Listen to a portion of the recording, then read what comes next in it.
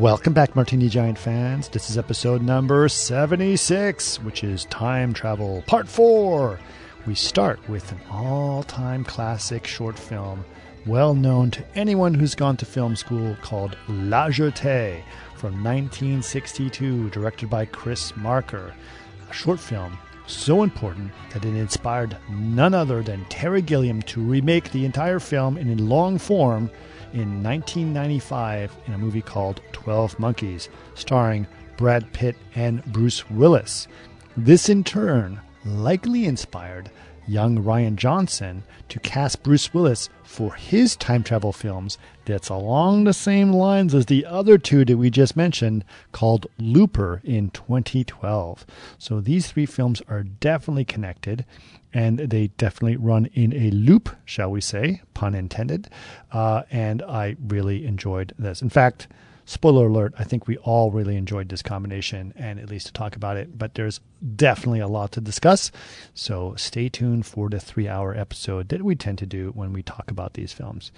I would like to remind people that we are available. Most of our podcasts now are actually on Twitch when we put them out, and we do them in front of an audience, and that has been really great and a lot of fun.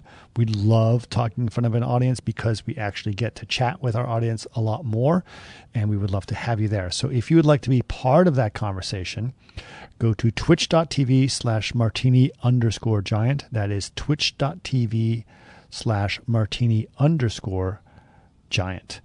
And if you enjoy it and you would like to help support the channel, go ahead and subscribe on Twitch, and that will basically help pay for us and for all the things that we're trying to do on Martini Giant, and we'd love to do that. If you don't want to necessarily subscribe to us on Twitch, but you sort of really like the idea of what Martini Giant has to offer, you can always buy merch from us on our store. It's we basically just go to martinigiant.com and check out our link there. We have a threadless store that's available, and it's a lot of fun. And you guys are welcome to buy things there. In fact, we've had several people that have bought things internationally, and they all got delivered and it all worked well. So Threadless actually seems to do a really good job. And we have all kinds of random stuff there, including, bath mats and shower curtains and whatever else is going on. So, go ahead and go to our store and support us there. We really appreciate it. But you don't have to do any of that if you don't want to, by the way. You can still enjoy us talking about time travel films, La Jetée, 12 Monkeys, and Looper. Enjoy. There's a lot to discuss on this show, and what number time travel episode is this? We've done a bunch of them now. 3. I think this is 4. Fourth one. If we count Groundhog Day, this could be 5. Yeah, I guess so. We can make that an honorary member of the Time Travel Club. Mm-hmm. I think that's fine. Yeah, I mean, this has been our most verdant source of growth in Martini Giant. I was shocked that there's so many great time travel films. Yes. Yeah, we knew there was going to be that. In fact, the other one that we were supposed to be on a big series was Woody Allen films, but that never really took off. Yeah, we'll get back to Woody. Let the bad press subside so people don't get mad that we talk about him. Yeah, it's waiting like another 30 years for that. But it's fine. It's fine. We'll see what happens. The old MG. Yeah. Okay. All right. So I don't know how to even start on these because they're all really good. I liked watching these movies all over again. Well, I think we should start with the one that basically influenced the other two. Yeah. When was the first time you saw that film? That film being? La Jetée. La Jetée. Yes. 90s. Came out in what, 63? Something like that, 63. Yeah. The cool thing for me is that in around 95, I saw it, but I actually went back in time and I saw it in a theater in Paris around 1966. And I remember that because Rubber Soul had just come out by the Beatles. And I was like, oh my God, 2 mind-blowing experiences. And if you had not, and then I went back to 95. Rubber Soul would not have come out. That's yes. right. And then you saw yourself watching the movie as a child? Yeah, that's Yeah. right. And you turned to the Right. guy. You And went I out. was You helping ran outside. Ringo tune his drums, and then I was like, "Wait a minute!" And it was like, Anyway, that's when I first saw it. What about you, Dan? I first saw La Jetée. La Jetée was definitely a big movie for me in terms of my film education. That was one of the first things I think I saw it. I think I saw it on TV 38 in Boston. Wow. A long time. I was living on the Cape, and we got Channel 38 with Dana Hersey in the Movie Loft. And I believe I saw it. I may be wrong. I believe I saw it there first. That's where I saw a number of great movies for the first time. That's where I saw, I believe, most of The Exorcist for the first time, French Connection, and they were just showing these things on TV. I mean, like totally uncut. Just right. This layout. Do you remember when was this like programmers public were access television? It was very close to public. It was local Boston TV, and it barely made it out to us on the Cape. And Dana Hersey would get on. Talk about a guy with a deep voice, man. He had like, "Hello, I'm Dana Hersey, and tonight we're looking." And so like he'd take you to as the Movie Loft, and he would introduce two movies and do a late night double feature. But I seem to remember that they did La Jetée as an in between movie for one of the double features. Might be totally wrong, hallucinating, but I did see it very early on in my movie watching life, and it definitely set off something for me. And I've been I blame it heavily for many of my obsessions today. So yeah, this is a great source film. In fact, like I have totally ripped this off many times in my own stuff, both in fiction and in movies, and I will continue to do so. I love La Jetée. Yes, you have. Yes, I have. In fact, I would say that your interstitial for Planet of the Apes is definitely heavily La Jetée. Heavily influenced by La Jetée. I would go so far as to say V-Ray IRL has a strong La Jetée flavor. Really? To the car crash death scene at the end. Oh, right. It wanders into that landscape. It does. Yeah, it's pretty interesting. And like I use like a lot of the photography. I mean, the photography is great in this movie, and it's all photography. And it led me down a sort of visual path because that also introduced me to because I got into a lot of photography from looking at this movie, and because I saw like it was like Robert Frank and other people in that ballpark I was exposed to because I was looking up stuff to do with La Jetée. And it really, like, you can see that in my paintings, you can see that in all, like it started a whole chain of events, which is pretty funny because that's what the movie's about. You know, it's like this single chain event of events that triggers this entire wave of events, and that definitely happened for me from this single picture. So all right. It's very, very good. This is very good, and I want to get into it. But first, before we really get started, I want to obviously welcome Alan Schneller to our show, and we have several new listeners or watchers. Excellent. I'm excited to see that. Equiluv, EQLU, EQ Love. McMonkey Man has joined us again. McMonkey Man is definitely not a new user, but he is here. And Rich Carlson is here, and I know a Rich Carlson, who I'm assuming is the same person. I'm assuming it's the same person. And then Haas03 12 is also. I also have it on. I have a hint that there may be a former DD-ish person who may be joining us today. Yes. I don't know if he's hiding under a pseudonym or not, but he will be. He could be here today. I can just say that he and I both had a passion for fishing. That is some interesting things. Yes, that definitely can do. That's nice. But welcome everyone to the show, and welcome to this. Those of you who are new to Twitch or new to our Twitch, this is what we can sit here for about 3 hours. You guys can be part of the conversation. Feel free to chat. We love chats, love engagements. Also, if you'd like to subscribe to us and support our channel, there are several ways you can do it. When you can go right ahead and subscribe. But if you are a Amazon subscriber, I believe you can once a month you can give out a free subscription to someone where it comes as part of your Prime, and we will get a subscription out of you for 1 month, which is great. and it doesn't cost you anything, but it helps pay for our channel, which is even better, even nicer. We're all about offsetting costs here at My Teenage Giant. That's right. We do have some expenses, obviously, to run those.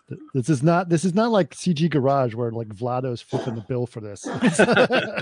So it's a little bit different. But anyway, okay, La Jetée. Let's get into this one. Oh, can we mention all three films that we're talking about today? Yes, we are doing. Several films we're doing. We're doing La Jetée, followed by 12 Monkeys, followed by Looper, followed by La Jetée, followed by 12 Monkeys, followed by Looper, followed by La Jetée. So, so La Jetée, the first time that I saw it was actually at Rice University, and I don't remember.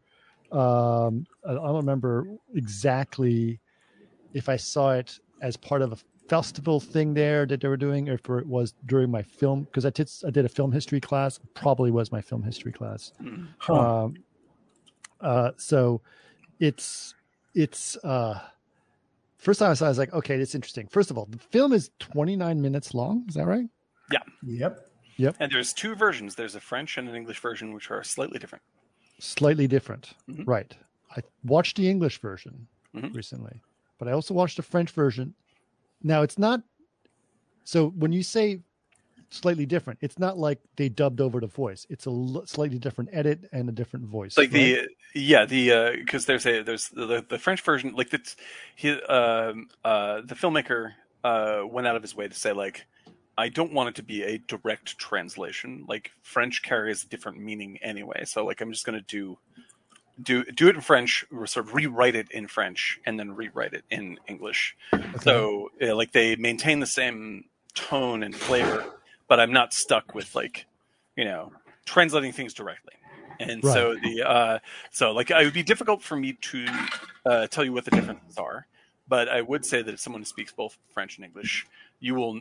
I'm told that you will hear a slightly different iteration of the story. Is the actual picture edit? I believe the picture edit is slightly different because there is two versions on Criterion. I have only watched the English one recently. I will double check this. I think they are slightly different. Okay. And I will definitely say that because I saw it first in French. And for this show, I watched it in English. I'd never seen the English version before. That's right, because I said I saw it in French the first time, and I never seen the English version. Right, and I would say the French version is the better one because there is something about French that carries a particular romance to the story that the English story like felt a little more mechanical to me. The voice of the American one or the English one definitely felt distant in some ways. Yep. Like, on the American and the English one. On the English one, yeah. It's like it was sort of like when you hear someone who speaks fluent French speaking in French about a romantic story, like it all seems to plug together in my mind, and maybe that's just my francophilia. There was also some but there's something about him. He felt in love in the French version more than he felt in love in the American version. Right, I totally agree with you, and I think because like the story feels more sci-fi in English. Yes. And dreamier in French. Yes, there you go. That's a great way to put it. I would say it's an important thing for this to feel dreamy, and it loses a little tiny bit in that translation or in that remake, his own remake that he made for. Now, is he English American? I don't know very much about his him. His name is what? Chris Marker. Chris Marker. Chris Marker. I don't think he's French. Let's see. I look it up, but I worked when I first moved to Los Angeles in the late 90s. You guys remember I worked in that film lab? Right. There was a guy called Title House. There was a guy who worked in the lab as one of those amazing kind of optical guys, and he was actually transferring all the original films for him. Oh wow, that's crazy. And he gave me a DVD of some of the stuff, and he would do it in his off hours. Didn't he also do something else? That you mentioned that guy before. Didn't he do something? He's done a lot of other things. But he was like some other famous filmmaker he knew as well. He was good friends with. Who? The guy in the lab at Metal House. The Raimis. The Raimis. Yes. Yeah, Yes. because Raimi's brother used to come and we would work on his videos. Oh yeah, like Sam Raimi's youngest brother. Yeah, who always is in the movies as like the goofy guy. That's right, the dorky Raimi. Yeah, and he was a super nice guy, and he would come by and he would Raimi. tell stories. Yeah, and he would tell stories about his brother. I told you that the brother, had that episode with Marlon Brando's plumber. Right. Which is crazy. That's the name of a novel I've ever heard. One. I know. Marlon Brando's plumber. God, just who lived next door to Jack Nicholson, right? And Warren Beatty. There's 3 houses on the lot. God damn it! Can you imagine that? And he's the one that told me about the McDonald's over the wall. Yeah, that's the one. Yeah. that's good. Tell the story again. Tell the story again. Literally. Ted told the story that his brother, he was up on Mulholland, or still, a house on Mulholland, close to, like, literally across the street, the entranceway for the 3 houses that fork out, which are Beatty, Nicholson, and Brando. And this is in the 90s, but I don't know who's in the middle and who's in the right and left. And he was working in Sam Raimi's kitchen, fixing something. He's like, "Hey, can I tell you a story?" And he's like, "Sure." And he's like, I was working over at the Brandos for Marlon Brando. And he basically was like, I had to go get parts and stuff. He's like, "I'll go with you." And so he literally went with him to and they went to a plumbing supply place in the valley. And he's like, gets out of the truck and he's walking through the aisles like, "What is this for?" He's like, "Well, that's for this." And everyone's kind of looking. I was like, God, that guy looks like Marlon Brando. and he's like, just thumbing through the valves and this. That's right. And then he's like, "I'd like to do this again. Maybe you could pick me up." And the guy was like, "I don't know," which is crazy. I would have said, "Yeah." Right? Yes. This is my new assistant. He's in training. His name is Marlon Brando. But these stories, the other story, well, I heard a lot of different stories, but the other was that they were trying to get Brando to lose weight. And so he was like, he had an assistant, and he would just send his assistant out to McDonald's down, on Hollywood on Sunset. And he would buy a shit ton of burgers and bring them back in like a bag that said, library or something. Right. And he would go to the wall, a property line behind trees, and eat like, Big Macs. And then he would throw the wrappers over into Jack Nicholson's side. Finally, Nicholson came by with a huge garbage bag full of wrappers. He's like, "You can't drop this on my property." And all the maids, everybody in Marlon's house was like, "Oh, so disappointed," because he broke his pledge of trying to lose weight. But just the imagery of him like eating hamburgers. But that was a fun place, man. I met the kookiest. That's where I met like Tommy Chong, and like all these. It was just Dwight Yoakam. These crazy people would come by. It was a lot. When you just moved, it was like it was cool, but you were learning something too. But man, those optical guys. That's bad. Chris Marker. And that's when I remember, I was like, God, I saw La Jetée. He's like, "No, there's other things." And I still have the DVD he gave me of like all these obscure films he did. And I will dig it up, guys. Right. Go ahead. Sorry. No, he gave me just a DVD at the time of like all the not MP3s, but .mov files of Marker experimental films. Yeah. No, because this is like he did Sans Soleil, I think, and a couple of famous experimental things. And in the 70s, by the way, he did a whole series of Captain Morgan rum commercials. Yeah, it's the best. The thing is, like, you laugh. One of my very favorite filmmakers is Errol Morris, and Errol Morris did the greatest series of Miller High Life ads that you could ever want to watch. There's like 30 of them. He did them like all in a week and a half.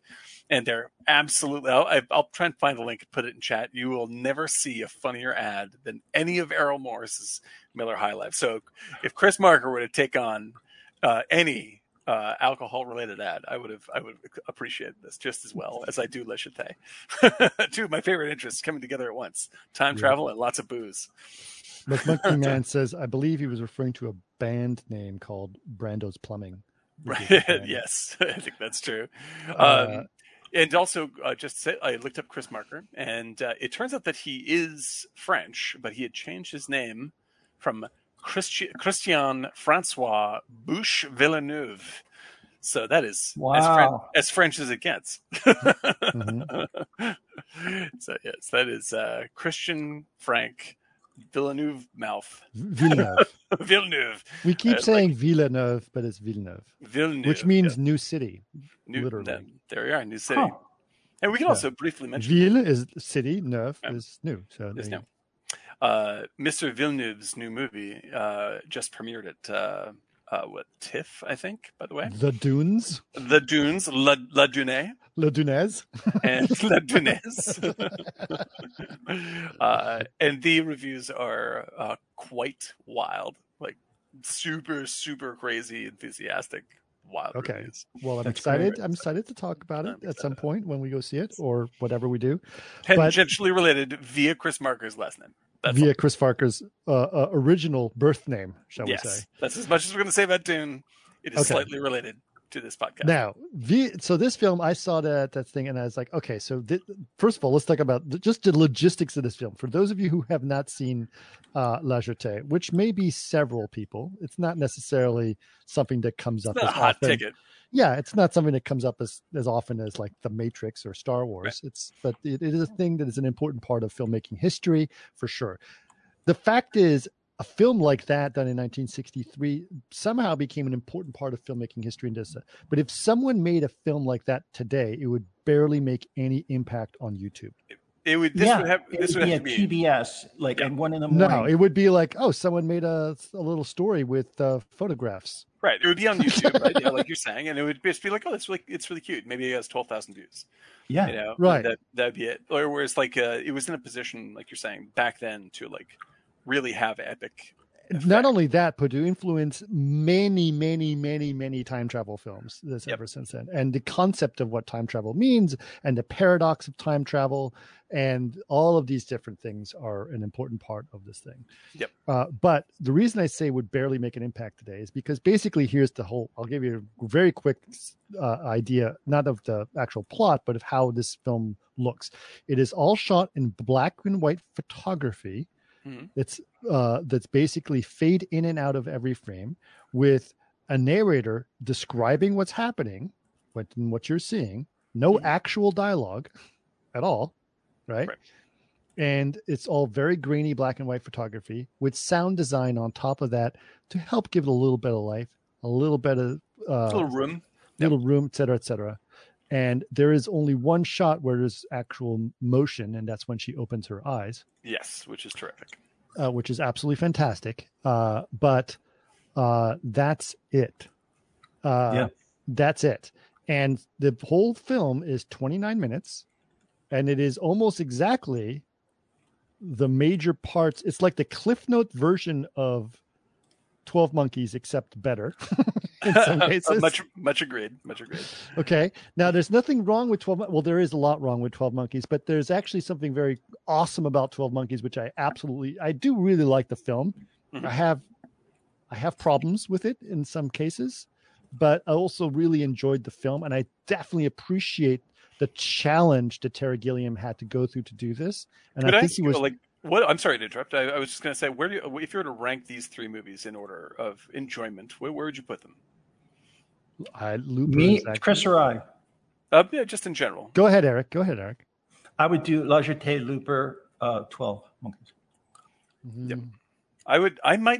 I have to say, I might put Looper at the top. The rewatch. I am with you, Dan. No, the rewatch on Looper was pretty shocking for me. We'll get there. But just to tease the back half of this episode. Yeah, now I really liked Looper on the second run, but I still was like, yes, I agree. I will get to Looper in a second, but I have to say that there would be no Looper without La Jetée, and that's why it's more important. Without a doubt. That's why I put La Jetée first. 100%. Okay. 100%. Because there's a nuance of that in both films. Yeah. Yes. Like, And I actually lean feel heavily on 12 it. Monkeys, from watching it again, and I like Terry Gilliam stuff, that production would have been better as a play. Oh, yeah.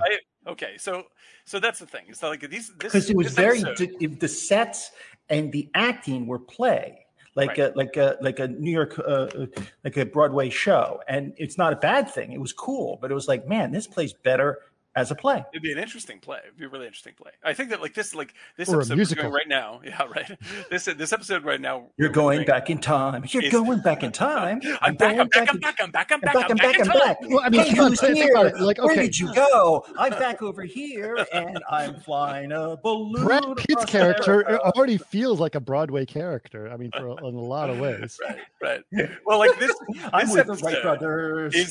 This episode is the most Venn diagram episode we've ever done. It is. This is almost ridiculous because there's Bruce Willis cross pollination, right? Right. There's the Bruce Willis circle, and that intersects with Looper, obviously, and Looper intersects with La Jetée because it rips off La Jetée, and 12 Monkeys literally says Bruce Willis and says the opening title based on La Jetée. Like boom, yeah. So 12 Monkeys is at the dead center of this. And what's really great is that they're all interrelated, and the whole thing is about interrelationships. Yes, it's really the perfect. Even though self-referential of any kind, and every part of them is referencing themselves and other things constantly. Right. And what I think is sort of wild is that these like even La Jetée really is about, because it doesn't feel futuristic, that movie. Like the futuristic stuff, it looks like people in weird glasses, and that's pretty much all they do, right?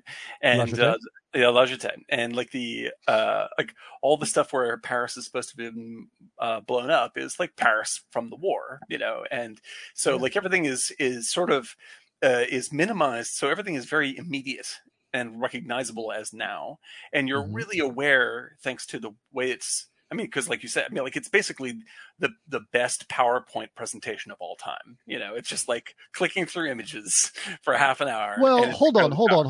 Before let's not generalize that too much. Hold on. There's something important here. The slideshow narratives was something that was was certainly something that was done at that time. Oh, I think it's marvelous. I'm not criticizing. Now we don't do that as much. We don't do that as much anymore because we have such easy access to film, right? Right. But back then there was a slideshow narrative that was really very powerful, and I do remember there was a guy who came to, and I saw him present a couple times. I think the name of his presentation was American Stories, and it's this Danish. No, he wasn't Danish. He was Dutch, which are two different countries, by the way. There's Dutchland and Daneland, as we know. Yes. So he was Dutch, and he was a tourist in the United States from the 70s, and basically he ran out of money and decided to vagabond around the United States with like an like a small camera, and he took a bunch of pictures of things. And of the American culture around him, and then it was thousands and thousands and thousands of slides, and he like talked about racism and talked about mostly about the American lower underclass, right? Which was fantastic from his point of view. And he made would come in with a slide projector and a tape recorder and had this turnings two slides, and he would swap out wheels. And it would be this incredible presentation, like 2 hours slideshow about the American underclass through his voice. Right. And it was unbelievable. Yeah. And I think it's a very, very powerful way to present something. Right. And I think that when I bring up the PowerPoint deal, it's just like that's how much it's devolved for us. Like it's like PowerPoint is just like it's instantly boring, and this is instantly engaging, and we sort of forget that. And like I think that like one of the things about La Jetée is like it makes you, because it does this style, like it really lets you know it's a movie all the time. Like because it is a sequence of stills, like you have no choice but to think about the fact that these are stills. Like, well, some people would look at it as like, I don't know, what is this, an animatic? You know, like yeah, exactly, you right, know? exactly. Yeah, it's pretty amazing to hold your suspense and you follow that story with just stills and you just stills and 28, and the fact It's that it's crazy. 29 minutes and you get so like, what the fuck is going on? Engage. It's really spectacular. Yeah. I will say that if I had watched this thing for the first time I watched it a couple days ago, but if I had watched it today and I've never seen it before, I would not be as impressed because I've seen this story before. Right. Sure. And so I think what stories like what 12 Monkeys tried to do and what Looper, I think in some cases succeeded in doing, is take that concept and make it even better, like more depth, more emotion. Of all three of those movies, I wasn't crying until I hit Looper. Yeah. Looper definitely got Looper me. will make you cry. Yeah, Looper got me. Only at the third act. The third act is very. You're absolutely right, Eric. Because first of all, it's like three movies. That guy's a great director. Yeah. But that's great filmmaking. The third act, that thing. God. I got a little lost with the dopey guy and the gun in the middle. Okay, but I really loved the best scene besides the third act scene with the kid was. It was so what? It's so good. The kid's incredible. The kid's incredible. Yeah. And what I also loved was that it was so 70s, like that the really smoking hot prostitute in bed. Like what's great about it just had a great 70s vibe. I was like, they had a Scorsese feel to it. It was a 70s film, and I love, not to say it's like hot three hooker, films. But what I'm saying, that girl, it's three movies that he goes to put the eye drops in, and the way they were together, that chemistry was so cool. Terrific. It was like, man, this is so 70s. I really dug it. I wanted more of that. I would say that as far as it goes, because I think we should probably talk about Looper almost entirely separately, because we have like La Jetée and 12 Monkeys are the same movie. So I'm trying to like, we have to sort of like ride through that in that way. Yeah, because but I think it's important that like La Jetée and 12 Monkeys. Let Eric speak. Let Eric speak, Dan. God damn it. But La Jetée and 12 Monkeys are their own thing, right? Like they but Looper like took this and birthed it brings it all together. Exactly. Okay. So anyway, Eric, that's it. Tell us about you want to talk about Looper? Go ahead, man. I think you're right. I think you're absolutely right about that scene. That relationship was amazing. And the fact that it starts over and over and over again, and his relationship with all the women, including the waitress. Mm-hmm. Yeah. Was beautiful. I just loved, I thought there were like a couple different films in there, but I still followed it. I thought the violence was a little Matrix, not that I'm against violence, but I really didn't connect to the whole film until the end, because it was that, with a little boy and then in the field and what he did for that. I got a lot more of the soul of Gordon Levitt. And I felt like when he was with that girl and they were doing the drops in the eyes, it was such a beautiful, it was such a great scene. And I really like the way they used the Midwest, because you could have done this in a city, just like, by the way, that they did it in Philadelphia for 12 Monkeys. They didn't choose a big city, or they chose this different city. And it could be tax breaks, but there's also I don't know if there's tax breaks. This was 1997. There wasn't no tax breaks. No, 94, 95. 95, right, sorry. Yeah, and the thing is, there was, in Looper, it was definitely that feel of, I don't know if it was St. Louis. I don't know what the city was. Yeah, it's lo-fi. It's a lo-fi. But it was cool, but it had history. Right. Yeah. It had a lot of history. Well, this is what, like I always say, it's Wild West too. Sci-fi, like sci-fi movies always make this one mistake, unless you're saying way in the future, Dune style or whatever it is. But like, hey Dan, can you get the mic a little closer to your mouth? Oh, you bet. Is this better? Better. Okay. I got my crazy hair going on. That sci-fi movies always go like, they'll be like, it's set 15 years in the future and everyone looks like they're in fucking, wearing plastic. Wearing plastic. It looks like, what's the Starlight Express? Everybody always brings that. It all looks like Starlight Express. Mm-hmm. And you're just like, no one's going to stop and redesign the entire Earth in 20 years. Like, it's not going to happen. Like, almost everything is going to be the same. Like, buildings around you in Los Angeles are 75 nothing years fucking old. happened. How has the world looked any different today than it did in 2002? It There's zero. It's like people walk around on their phones. There's the big change. And so like I prefer it I prefer it when it does that sort of lo-fi angle on near future material. And even for like further future material, it's just like we keep shit around. And like what you're saying, Eric, is like the idea of just like you see the history embedded in the setting lends production value so much more than if you were to try to convince me it's the future like Logan's Run.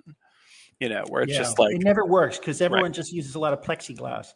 Yeah, and it's like that's the future, and it's not. Where did you mention that, Eric? You mentioned that on Rollerball. Rollerball. Like the 70s, everyone made the future was like plexiglass, and it was like everything had plexiglass, like mugs and beds. And it's sexy. Not like that's not cool looking, but it's going to look cheap in about 12 years.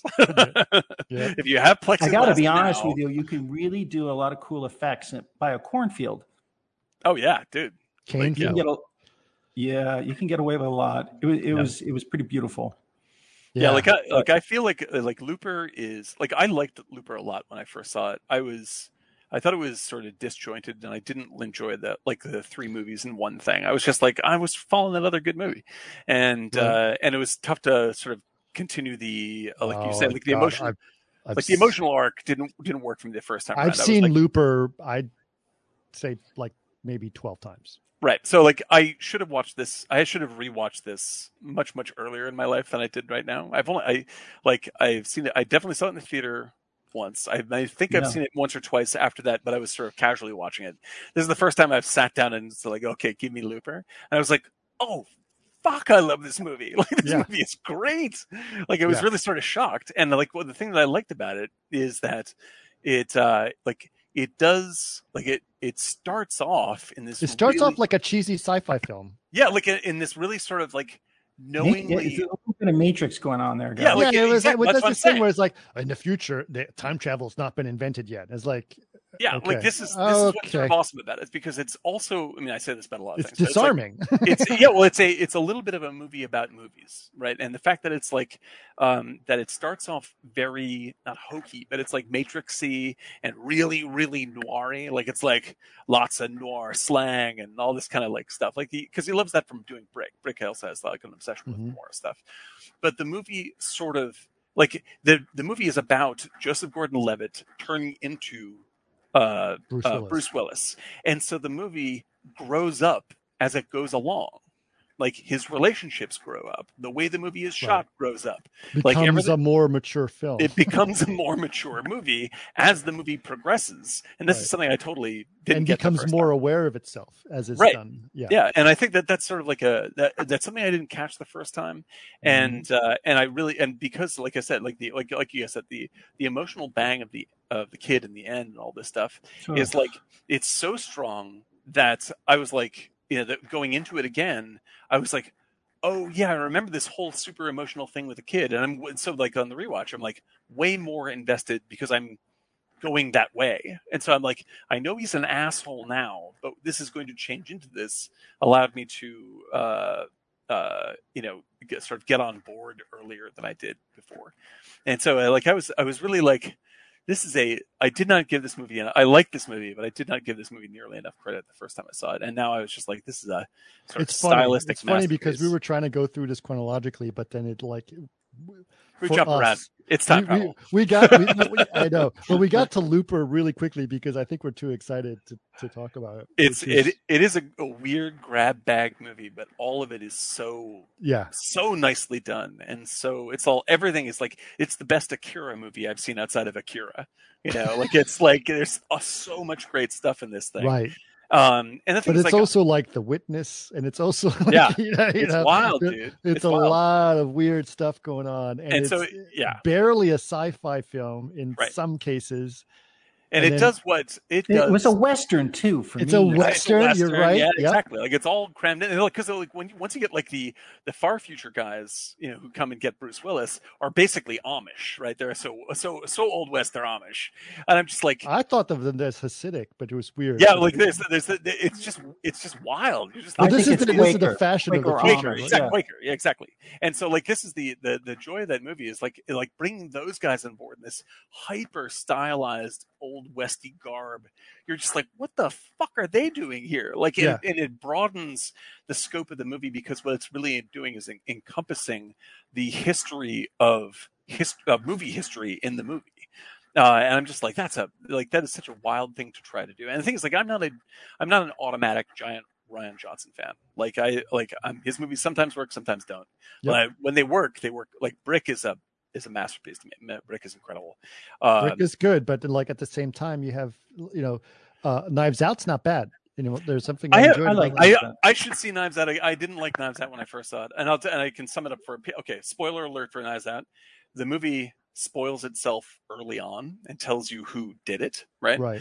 And that's a clever thing to do. Except I spent the rest of the movie like slogging through, waiting around with a bunch of characters I know didn't do it, and Right. so I was just like, this feels really draggy to me because, like, Right. in that I know that these guys don't Well, do that's it. the Like, whole what do they point, got to right? do, Sometimes it's like, oh, we showed you exactly who did it, but then you're supposed to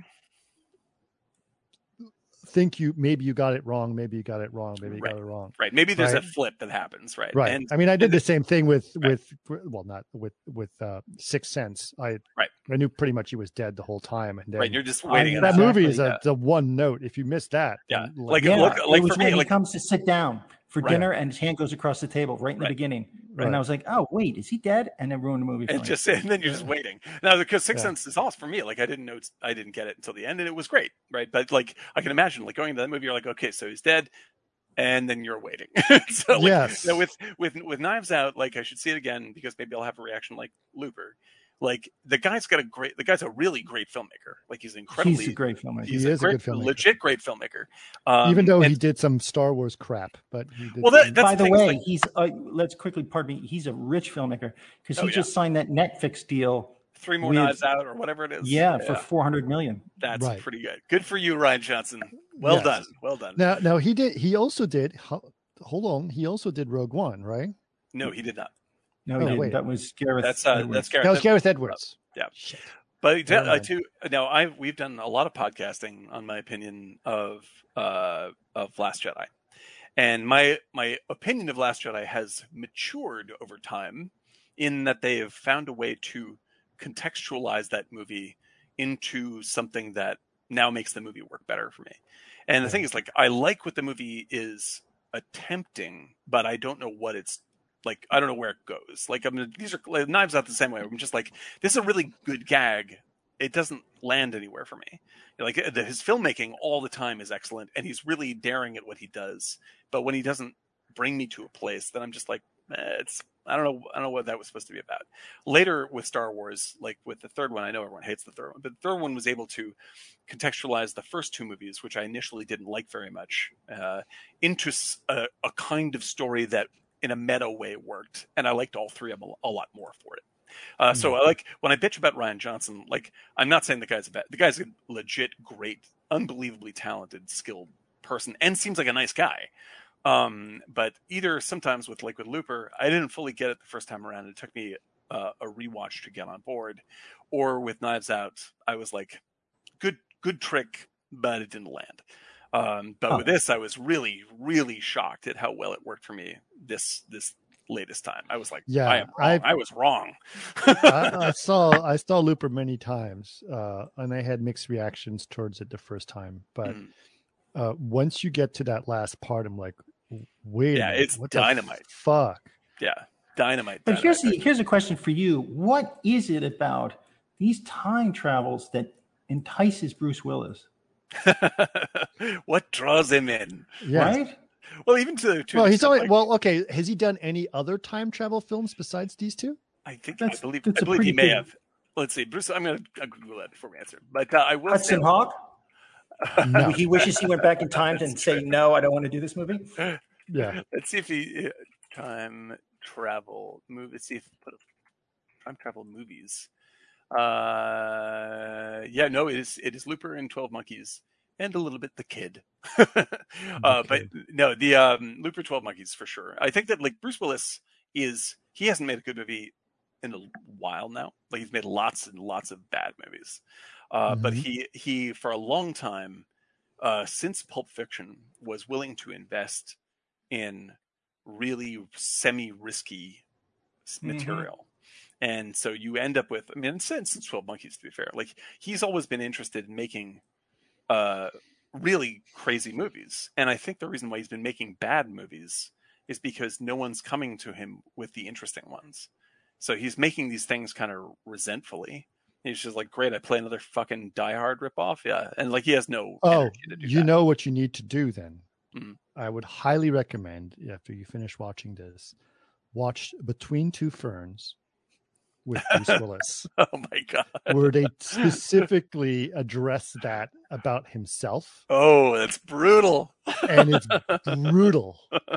God bless you, Zach Galifianakis. Yeah, and Zach Galifianakis goes off on him and talks about like, you know, have you ever said no to a movie, or like that, like just really rips into him, right? Yeah. And Bruce Willis just sort of sits there and takes it all, and then he's like, man, the 80s, man, it was so good. And he just really, really goes into it. And it's like, oh shit. Like you like, and it's brilliant because it really addresses the Bruce Willis paradox, which is an important paradox, by the way. Right. Yeah. The time to directly by Bruce Willis, and he completely mocks his entire career. That makes me like him even more. I do love Bruce Willis and Bruce Willis movies. I even like him in shitty movies. I think that he's I think he's a great entertainer anyway, but like I feel like he is in the spot that Nicolas Cage was in two or 3 years ago. I don't think he's as gifted as Nicolas Cage, which is a weird thing to say. Well, I don't think that's weird. I think it's like I think he's as gifted as Nicolas Cage, but in a very specific way, in that he is a movie star. Like Bruce Willis is 100% incredible at being Bruce Willis, and his the thing that's great and the thing that's wrong for him is that he obviously has an indie movie heart, and he can't fill it. And he can't fill it, man. Like he's doing all these shitty low rent, knockoff movies for straight to DVD. Well, Die Hard is it, right, man? That's what happened. Die Hard is the thing that defined him. Die Hard and don't forget Moonlighting. And Moonlighting, which is great and very experimental. Like that's a very experimental show. It's hard to actually find now. Right. Why is that? I think they have rights problems. It's the standard stupid story. It's just like lots of great shows that because they have music issues or whatever the fuck it is, like, they just don't. Whatever. But I mean, like you look at like Willis' career from like Sixth Sense, which I may have gone back and rewatched it once, but like the first time through in Sixth Sense, if you don't know, is a great movie and experimental. Unbreakable, I really love. Pulp Fiction, obviously. Yeah, like he's done like some really wacko choices. Even Hudson Hawk, which is not a good movie, is a weird choice, and I totally like endorse that. And watching 12 Monkeys, I was just like, he told us early where he wanted to go, and we didn't really support him. He wanted to be on the Brad Pitt track, which is strange. Because So just to keep people up to date, I'm just going to do this very quick in terms of the narratives of these things. La Jetée is really the story about a guy who has memories of himself as a kid at the Orly airport watching planes take off, and then he witnesses someone dying at the airport, right?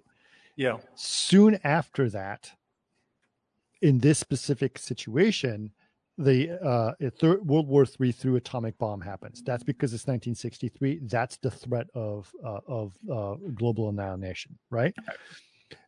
He lives underground, and you see exactly what this is. Lives underground with a bunch of other people, and they invent some kind of weird form of time travel where he goes back in time and falls in love with this. But he's supposed to look out for what happened originally for this situation and try to avoid it.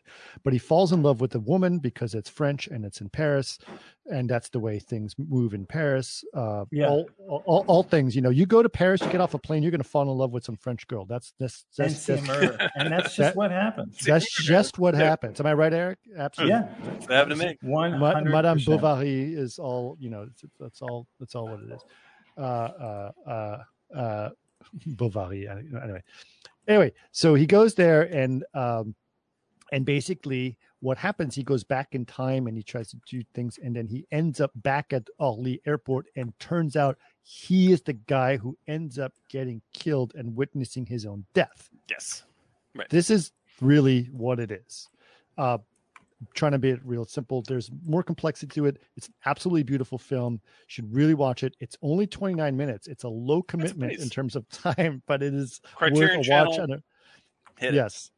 A Criterion Channel. You can watch the French and the English version, which now I think we've already established you should watch both to see the difference in tone, which is also very interesting. And mostly it's about the language and the way the language delivers. Anyway, clearly 12 Monkeys is almost an exact story of the same thing, but way more developed into a 2-hour film. Right. It involves a few more characters. Also, it is no longer the atomic bomb. It's a virus. Oh, shit. Yeah, exactly. Good times. Oof. Yeah, it's a virus. And that feels a little too close to home watching that today. But it is a virus that does the same situation, and it's a et cetera, et cetera, et cetera. The thing is, this is directed by Terry Gilliam, right? And Terry Gilliam, by his own nature, is going to have extreme, and I think, Eric, you nailed it, theatrical feelings, right? Yes. Yeah. Yes. Yeah. Everything is really, really, really down to the art direction, and it just in the same themes. And I like his stuff a lot, but it's theatrical. Yes. And so it's I have a mixed feeling on Terry Gilliam, and this movie is the most mixed I am. Like, I think that yes, he is I think that the screenplay to 12 Monkeys is out of this world. I think it's like a great screenplay. People you probably know. They were like Peoples were the big sci-fi writers. Yeah, well, David Peoples did Blade Runner. He's co-writer on Blade Runner, and he also wrote Unforgiven. And I think that this is arguably his third greatest script, and it's complicated. Yeah, it's very complicated. It's very complex, and I think that the trouble, I'm trying to reckon with my feelings about Terry Gilliam, because I often go off about how I don't like to let my personal feelings about artists interfere with their work. Well, you're thinking about the documentary, and and so this is before I came to that sort of self-realization of dealing with art, which took many years to grow into, where I'm just I'm tired of just ignoring art because people are bad. Art is mine. I don't give a fuck about the artists anymore, including when I'm the artist. It's just screw all that. Just let the art be the art to you. And so I'm watching this, I was I gotta let go of my feelings about Terry Gilliam, which were the first real big disappointment that I had in a public figure that I personally looked up to. Really? Because when I was young, I think it's easy to when I was young, I was oh, Terry Gilliam's crazy and fun, I mean, I looked at him as an artistic inspiration because he just went for it. He just totally went for it. Right. And I love Brazil. I still love Brazil. Brazil's a great film. Yeah. And so I had very strong feelings about how a lot of people feel about a lot of younger people today feel about Tim Burton. I felt about Terry Gilliam, and Lucifer. And hold on. I'll sure. Yeah, keep going. Keep talking. That Tim Burton is, to me, a great artist.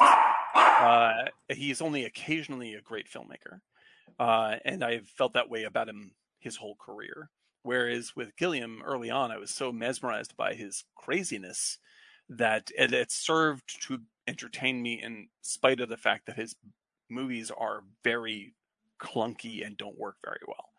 And so now when I watch them, I'm just it's very frustrating, but the big thing, as Eric already called out, is like when I saw the documentary on called Lost in La Mancha about the production of Don his Quixote. Don Quixote movie. It, like they filmed him being such a radical asshole to his crew. I was like, oh my God, what a fucking jerk. Like, it blew my mind, and it tainted everything I saw from him after that. It just wrecked it. I was like, I can't believe Agreed. that, Yeah, that an artist would treat his crew so badly. And it really, really destroyed my opinion going into any of his other films. Now, like, obviously, I don't have that as a mindset really anymore. Like, I like Roman Polanski movies, Woody Allen movies, all this stuff. We've dealt with that subject. We've dealt with that over the years. Yeah. That's for sure. Like that, and so like I think that I would have a very like to find out that Terry Gilliam was. If I found out now that he was like this, you know, I'd be like, yeah, some people are assholes. I still like the movies. That I saw it like that happened to me at exactly the wrong moment. You guys are still doing a podcast with me, so that's that's hey, that's right. We all make. It's like I think we all make allowances, at least for me. It's Dan. He's still talking, so we'll be patient. Right. But yeah, that was Let Eric talk. Let Eric talk. But yeah, that was the first thing that first like loss I ever had creatively in terms of respect for someone. And I have not been able to watch. So Lost in La Mancha made you fall out of love with Terry Gilliam. Yes. Yeah. And so like my feelings on 12 Monkeys have long been complicated by that. I tried to get into my present mindset about the artist and the art in watching 12 Monkeys again. And watch it again. And this time I liked it. I was like, yeah, it's a pretty good movie. The screenplay is better than the filmmaking, but it's a good movie. It's a good movie. And like, there's lots of enjoyable stuff. And Gilliam, like there's certain stuff that Gilliam handles incredibly well. Right. And some design that I think is really beautiful. And like, Brad Pitt's hysterically funny. I think the best thing he does well are homeless people and insane people. Absolutely. Sure. He captures them or a side of them that is really true and real and not cliche. Most people deal with relatable and real people. Most people depict insane people or people who have mental stability issues like Chris and other things like Chris. And basically, what? I'm just kidding. The point is, he's the best. Most make homeless people like what a cliche. And really, he does it so well. I noticed that on this round. Right. But then there's other times I always feel like his world and his setups are brilliant. Mm-hmm. And then by the third act, he maybe has ADD. I mean, he loses focus. Yeah. Like most of his films are like, my God, this is so great. And then, he slips. Well, I think you're right. Focus issue. Well, I think like Baron von Munchausen is kind of like, oh, this is so great. I love Munchausen. Yeah, but then it's like, well, the movies get so cumbersome with like noisy shit, like it's with just themselves, like, right? With themselves, and I think that's what he loves. I think he loves things being so complicated that you lose track of what's going on. Like it becomes this big whirligig machine, and like he loves that state of mind where it's like, oh, it's so fucking crazy, and you don't even know what's happening. I'm like, yeah, but it's so crazy, and I don't know what's happening. Yeah, but it's because he's been working with the freaking Monty Python crew for so long, where it's like one disjointed conversation after the other. Right? Let's be honest, he did montage. He was a montageist. He was like, you're asking him to be like John Singer Sargent, but he's more like, I think he's a Schwitters or somebody, just pasting objects together and saying. I want to say that Rich basically said he met Gilliam once. That's a good little. I'd like to hear more. That's pretty interesting. That's an Eric drop right there. Yeah, man. No doubt. Well, the thing is, like, I think like because like if now like to reflect on him now, I mean, now that I think about my reaction to the documentary, I'm like, now I feel at least. Now I feel I know better. I don't know if I do, but I feel that I know better. And that I would be like, this is just an aspect. You caught him on a bad day and you filmed him. Like, fuck, man. If you caught me on a bad day any one of 20 times the past year, like I would look like a giant. You guys also know my middle name.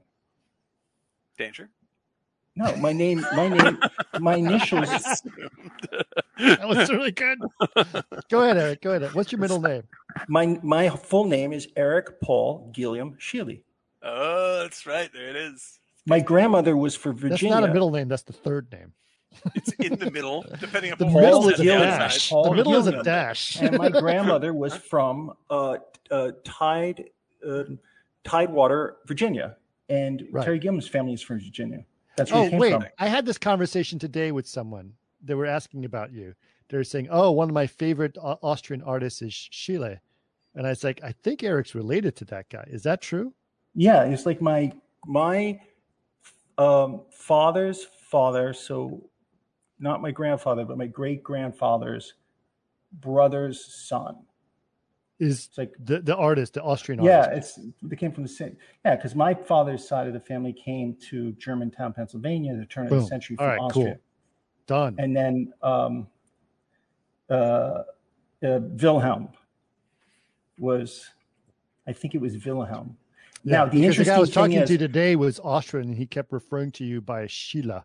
it is Sheila. If I go to Sheila. like Austria, they say, "Oh, Mr. Sheila." When I worked for like Roland Emmerich, everyone in the office, the Germans called me Sheila. Right.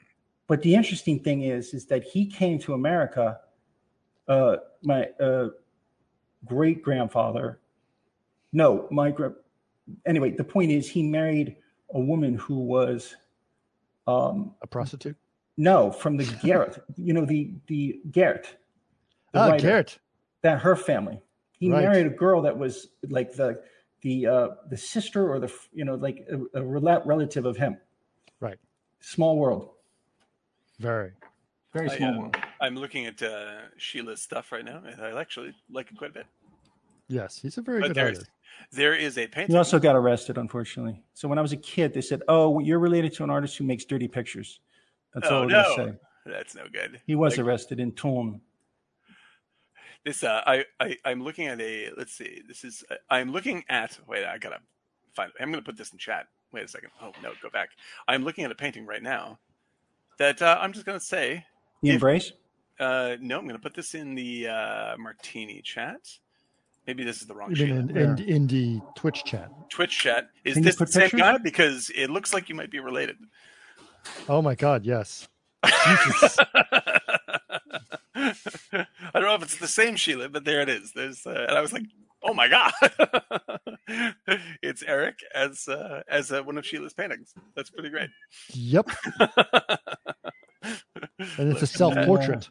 That's It's a amazing. self-portrait. It's a self-portrait. Look at this dude. My God. Egon Schiele, right? That was his Egon name, right? Egon Schiele. All right. Yeah. So the famous ones of him are like this. That's a big link. Hold on. That's Nope, huge didn't link. work. My God. Something. Okay, gotta copy the whole. Oh yeah, fucking that's a cut and paste issue. All right, there It's a you are. cut and paste issue. Well, Hold on. okay. Hold on, I'll do it again. For those Nope, who are listening still didn't on work. the There's, podcast, there's a. I can read out the entire link to you if you'd like, but it's very, very long. Here, I'm just gonna copy and paste it. You ready? Okay, here we go. Slam. Oh, I'm sorry for the cat meowing in the background. The kittens are being inoculated, so they're all out of the house, and she is very worried. Oh, they're being treated for. Yes, yeah, she's Yeah. going through a Being little treated loss for there. Just what you do with kittens. for reproductive reasons. Yeah, they're not quite. They're a few more weeks before the treatment. Yeah, that my God, Eric. Holy shit, this guy looks like you. which Kinda one? interesting. You. The link you sent, I finally got it. This is pretty funny. Yeah, it's pretty good. I love it. Yeah. I love this. This is a great little. I know There's a lot of similarities between him and you. people Mike. like Yes, that my actually- father has those ears. The Sheila Wait a ears. minute. Are you him and you went back in time? I think so. We needed a little wrap But around. by the and way, that was when you it. see Reel it those, back in. when you see those photos, guys, that's everything. So you know everything that David Bowie and the Idiot from Iggy Pop, they took all from him. Right. Yeah, for sure. Yeah. But yeah, Okay, I think that's. All right, I want to do a little circle back on this. Okay, so Circling I back. want to. So sorry. So there's a couple things I want to bring up, and I know I'm actually just going to bring up random things just to because they're things that I've been thinking about throughout we've been talking about doing this montage of films or this combination of films for actually a long time, like at least 6 months to a year. But finally, it's like, I think it's time we need to do it. And I'm really glad we did. And I was so excited that this happened. But there's several things random things I want to bring up. And I'm going to go ahead and talk about specifically Terry Gilliam, who is a animator. Right. Great animator. Obviously, all the animations that you're seeing in Monty Python stuff comes from him, and he's very influential in that area. He's also the only American in the Monty Python group, right? That's right. Yes. So, which is also interesting. But there is an important part of this film history in the architecture world. Eric, do you know what that film history is? You're the only one that probably knows this. Lebbeus Woods. Yes, there you go. Because I told you, I was telling Nance this morning when I lived in New York, I was friends with and hung out a lot with this photographer named Norm, and good stories with him. But he shared a studio floor because he did product, like with the RZ67, photography of cosmetics, right? Mm-hmm. And he had a studio, made a ton of money, and the guy next door at the studio was Lebbeus Woods.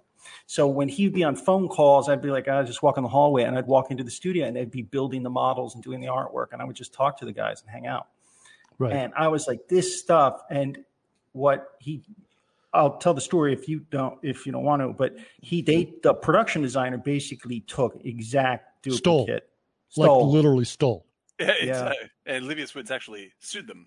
He sued them. And he got a bunch of money. Yeah. You know who worked with Lebbeus as well is the mutual friend of ours, where I haven't seen him in years, but he's a super nice guy. He lives in Miami now. Carlos Coelho. Yeah, he worked with Lebbeus because I know he was on my podcast. Yeah. Because so I will circle it back a little bit. So I was like, I used to go to that studio all the time. I know. And he mentioned you. That's why. Anyway. Yeah. Lebbeus Woods, for those of you who are not know necessarily in the architecture world, Lebbeus Woods is actually very famous. He was an architectural illustrator by trade in the beginning, and he used to do beautiful architectural illustration. But he also used to do illustrations of things that were his own inspiration, architectural inspirations that were out of this world. In fact, gorgeous. I mean, I'm going to put some links in while you talk. If I would actually live in a Lebbeus Woods world, I have one of this book. It's absolutely incredible. Lots of floating weird stuff, very disjointed. It's kind of a little bit, I would say, somewhat a father of the deconstructivist architecture in a lot of ways, but really amazing. So you can look at Lebbeus Woods' work, which was never built or could never be built in a lot of ways, from what you guys can check it out. And actually, let's see if this, that's perfect. Yeah. And it's absolutely amazing illustrations that he did. They're quite incredible. So one of the things that he did during that time is a lot of architects were influenced. It's like, you can never build that, but then you have things like this has the chair. If you scroll down, it has the chair is in there. So this illustration at the end halfway down, you'll see the chair, which is the chair that was used specifically in 12 Monkeys. Identically. Right? 12 Monkeys. Like, oh shit, this is identical to the 12 Monkeys. I mean, it's such a ripoff. It's ridiculous. So basically, someone from the art department, or possibly Terry Gilliam himself, production designer, let's do that and put fucking Bruce Willis in that chair, interviewed by an orb of people. Right. And that's exactly the design by Lebbeus Woods. And what bit too on the nose. And what happened is Lebbeus Woods literally went to the movie theaters to see this awesome new Terry Gilliam movie. Right. And it's like, what the fuck? As he saw that on the screen, as you can imagine, someone would say. Yeah, there's homage. And there's homage and there's blatant rip-off. And that's what they did. Which is funny because the film itself is also a copy of another film. A copy of another movie, right? So, right. I think that's the thing. Is like you have to. It's tricky sometimes because there are movies that I love that make giant, very clear nods to works of art or to whatever it is, and I think it's great. But like in 12 Monkeys, you don't get the sense that he's trying to give a nod to Lebbeus Woods. Like you get the sense that he's trying to get away with something. I'm wondering if that's really the start of when legal really started to get involved with pictures. Yeah. Well, basically what happened is that Lebbeus Woods got paid an undisclosed amount of money. When you don't disclose it, that's a lot of closing. That is a lot of money, right? Yep. And so it was interesting. But I do remember Carlos, and you can listen to go look up on CG Garage. I did a podcast with Carlos Fueyo, and he talks about working for Lebbeus Woods. Unfortunately, he's passed away. My feeling, based on what Carlos was hinting, is that he was a heavy smoker, and that probably is what did him in. Yep. Did him in. But he's a very interesting. By the way, that studio, they use so much of that, that spray, like the the fix-it spray glue. Yeah, it's like if that didn't kill him, then the smoking would, because it was like Yeah, that's bad news. That spray glue, the 3M glue you spray. Oh yeah, spray mount. Oh my god, I have a spray mount story for you. When I was in architecture school and we were working on doing this exactly as you described, building models and doing all these things, and this was in Houston, Texas. And as some of you who may know a little bit about Houston, it's a hot, humid place that has all kinds of fucked up bugs that live there, similar as Florida. That sums up what I know about Houston. Yeah, that is true. And so there is these things called water roaches or whatever. They're these big ass roaches. Palmetto bugs is another word for them. Yeah. And they're really big and they fly, which is really kind of disgusting. Which is not the bonus you want to have in a roach. Right. So I do remember we were sitting there in our studio working on our models, and my buddy Keith, who I've mentioned several times, he was there working on a model, and one of these big ass roaches was walking across this floor, and it freaked someone out, and it flew in the air, and then everyone started screaming like it was, a bat that was about to fly into your hair, because they're not necessarily very good flyers, right? Because they're so large, right? At which point Keith took a spray can of 3M spray mount and sprayed it at this flying bug. That will do it. Which went bzz, bzz, bzz, and then it just like its wings got glued shut, and it just nosedived like an airplane crashing into like the ocean, and it was quite hilarious. And and this actually makes what happened with Lebbeus Woods make a lot of sense, because that's what happened to him. Dive down straight out of the sky. Yeah. So anyway, so that is a story about 12 Monkeys I think is important to mention. But the art direction on it, nonetheless, still to this day, the art direction is fantastic. Yeah, man, Gilliam's got loads and loads of great ideas, and he's got he's like I think that Lejeté handles the difference between the future and the past a little bit more subtly, and Gilliam's not subtle. Well, so like I would say subtly by like less money. Yeah, exactly. Hey, that's what happens. I mean, it's the same, only with like little tiny glasses. That's pretty much it, or like weird goggles, or strange hats from the future. Strange hats from the future. I would love to see 12 Monkeys be remade by a more coherently minded director. That screenplay done by Alphonse Cuarón. Now they did try to do a series on Netflix. There's a television show on this. They did, yeah. Yeah, apparently. Did I lose your audio? Did I lose Dan? What happened to Dan? What? Can you hear me? Eric, now I can hear you. You're back. Okay. Right. But yeah, that I would love to see 12 Monkeys the screen. Anyone with a more than Gilliam. I think that Gilliam's. Is it me or is he coming in and out, Eric? He's coming in and out. Ah, dang. Okay. Let's see. I may have to rejoin. We'll have to see what happens. No. Don't rejoin. Okay. Because you sound fine now. All right. But because for me, like Gilliam's best stuff is when his completely scattershot stuff that he loves, like the inconsistency that he loves so much fits the story. And I think that like Brazil works great because Brazil has to make less and less sense for it to make emotional sense. The absurdist, just like Yeah. the cartoons he did and the work Right. he did for Monty Python. Python. There's Right. absurdity, but it's hard to.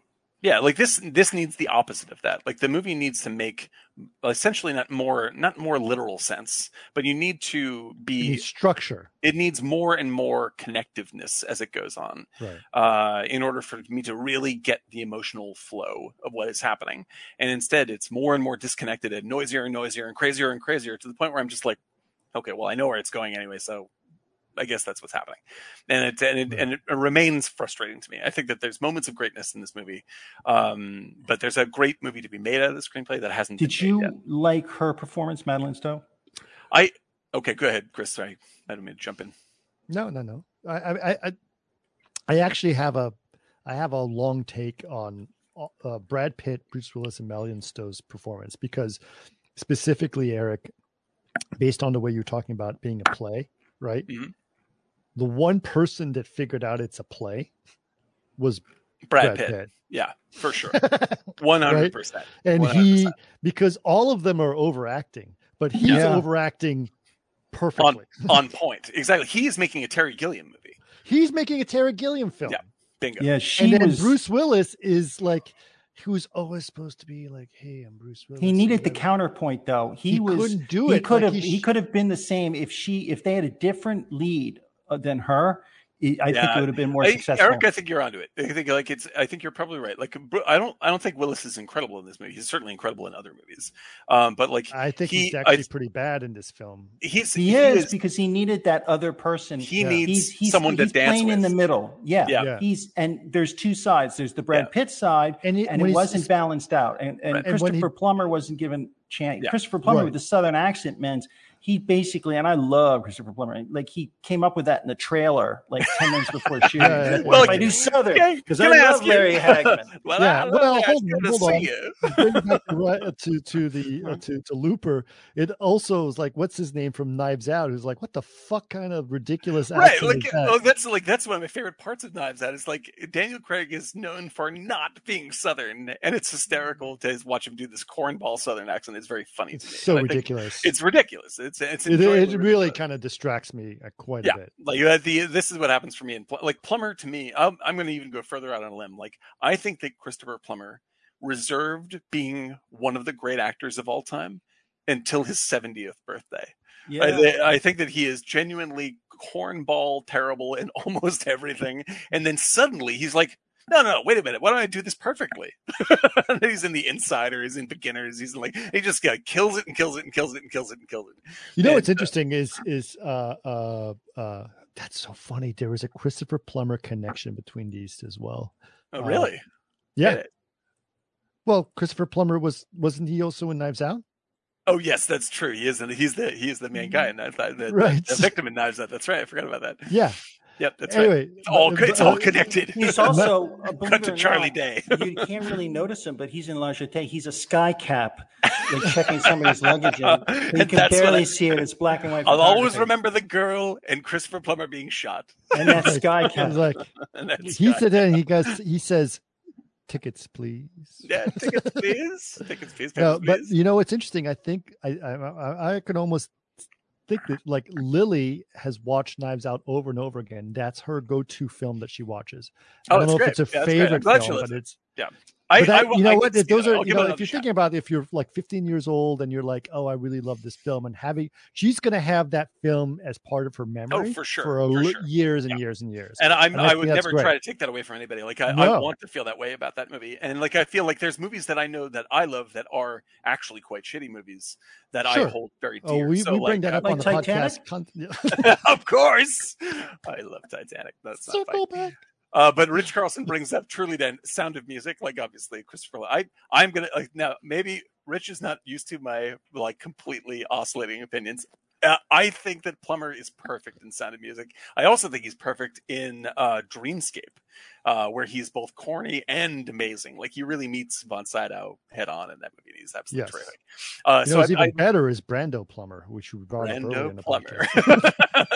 But like with Christopher Plummer, like he is like, I think he's always delivering the goods, and he's just often in movies that don't support him. And I believe 12 Monkeys is one of these movies where I'm just like, I could enjoy him doing his cornball shtick accent because he's enjoying it. If I were enjoying this movie more, yes, like it would work better. But Brad Pitt is like, I am doing Brad Pitt's Brazil. On another level. Yeah. Right. Yeah. And Brad Pitt's on another level. And then I can see here's the thing, right? When you look at Bruce Willis, he's playing a manic depressive character, right? Right. Ups and downs. He's great at the downs, terrible at the manic. Yeah, he just doesn't like it doesn't. He can't do manic. Yeah, that's not Bruce Willis. That's not what Bruce Willis is. Brad Pitt can do manic. Yeah, in fact, I would say that this was Brad Pitt's debutante ball. Like this is the debut Brad Pitt's. What did he do before this? I was actually thinking about it. What was River Runs Through It? Thelma and Louise. He was not notable. Yeah. True Romance. Did you do Romance? Was River Runs That's Through another It big before one. that? Let's see. Let's find out. Brad. How do you spell Brad Pitt? Brad Pitt. There. Okay, Brad Pitt. The IMDb tells us that. God, I hate how they reorganized this site. It's so bad. Actor. Bring all the way down to. Okay, so yeah, like his career goes like this. Okay, he's in a lot of shitty TV.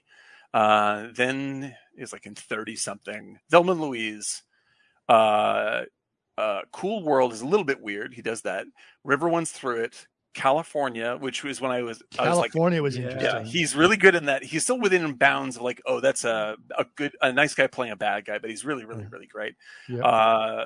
True Romance is the first time I was like, the fuck is that guy? That's really funny. It's my favorite part of True Romance.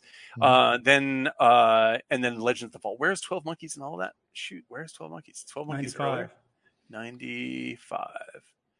So True Romance, yeah, wow, it's way up here.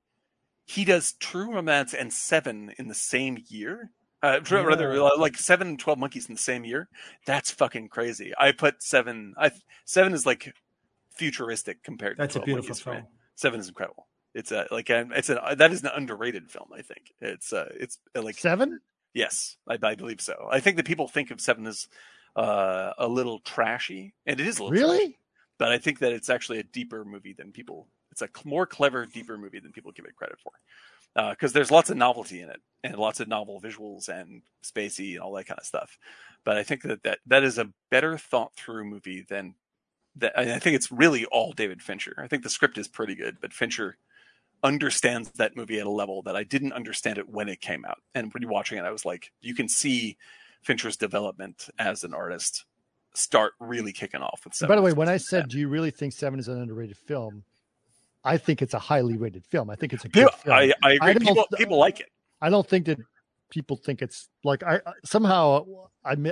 didn't misinterpret the film as being less than it is. I misinterpret people saying, who thinks it's a shitty film? Who thinks it's a shitty film? Oh yeah. No, like people definitely think Seven is a good movie for sure. Like, but in watching Seven recently, I was like, everyone thinks it's a good movie. This is actually a great movie. Like, I think that there's a lot going on. But anyway, like Brad Pitt definitely hits this run where he just sort of blossoms as a character actor. And I want to bring this up because like Bruce Willis is the same kind of person that Brad Pitt is. Like he is a really handsome dude who is cast in leading roles because he's extremely handsome, but wants to be in weird shit. Like that's what he really dreams. That's what he really, really wants. The difference between Bruce Willis and Brad Pitt is Brad Pitt looks like a movie star and is a character actor. And Bruce Willis is a movie star and wants to be a character actor. And that's why he doesn't handle the swing very well. Like in 12 Monkeys, he's just like, he's playing out of his range.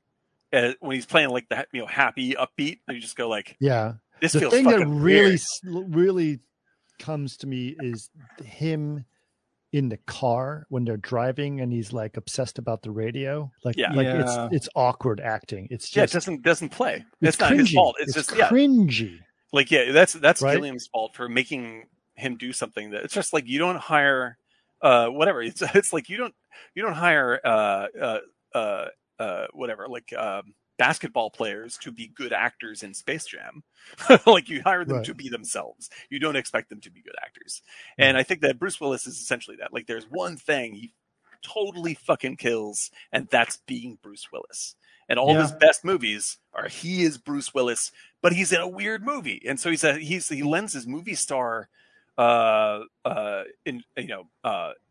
push to Pulp Fiction. He's still playing Bruce Willis, but it lends all this weight to Pulp Fiction that Pulp Fiction did not have. It's still very good, but Bruce Willis being in it is important for the movie to work, right? And it lends a movie star quality to it that makes it sort of surreal. Whereas, like, you take Brad Pitt, like, Brad Pitt is like so fucking handsome, it's insane, and then he has to slowly let it slip that he's also a great actor. And not until he's like much older and his face is craggy can you go like, oh shit, yeah, of course he's actually one of the greats. Like, now that he's not like a young hot ticket, you can see that he's a great actor. And so, like, Robert it's weird Redford. to see Robert Redford, yeah, exactly. Paul Newman. Paul Newman. Right. Yeah. Yeah. He was Clint Eastwood.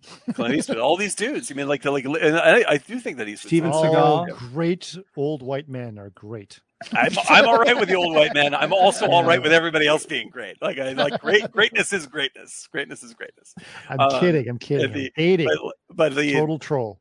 But Robert Redford is a perfect example because like now it's obvious when you go back and look at his older films, you're like, this guy was fucking great from the get go, and he's kind of trapped in some wonky, semi shitty movies until the 70s when they discover, oh man, you can really put a lot of bricks on this guy's back. Like, you make it work. And Paul Newman's the same way. Yeah, Newman's just I just rewatched the Newman Verdict for the 20th time, like, with Bruce Willis. Verdict has Bruce Willis. Yes. Oh, I love it. Like, is he in the jury? Yeah. Oh my god, I love that. He's an extra in the back, and he's got hair. God. That's right. You told me about. I forgot. You told me that's about right. that. He That's is. right. I forgot. I was watching and I was like, I remembered that you told me that it was someone, and I was like, and I was scanning the It was the jury. It's in the courtroom, right? And I was scanning verdict, everybody, and the I verdict, did not. Yeah, the verdict. People have not seen the verdict. That is one of my favorite movies of the 80s. Yeah. Bruce Willis is a jury member in the verdict. Maybe I that's it. love Charlotte Gainsbourg. Oh, I mean, that's yeah, best role ever. Best role. No, I also like The Night Porter. Oh yes, don't like that. Yeah. I like All that right, movie. there's we are kind of at our halfway mark, and I was going to take a break and a couple things go on, yes. but I do want to continue talking about 12 Monkeys. I don't think I want to describe the plot because I think it's too complicated to get through, and we have to get into Looper. See La Jetée. There you go. R.E. La Jetée. Yeah. But there's definitely things we need to talk about, and I also want to get back into Looper for the next half as well. Yeah, sure. So, Love it. So just a couple points for everyone here. I want to welcome a lot of people who have joined us. Some new people who have joined us. Celia, I believe, is new as well. I'm not sure if Judge Judy Slayer. I love the name. That's pretty great. Is a new person or not? But I would like to welcome Judge Judy Slayer on love the podcast as well.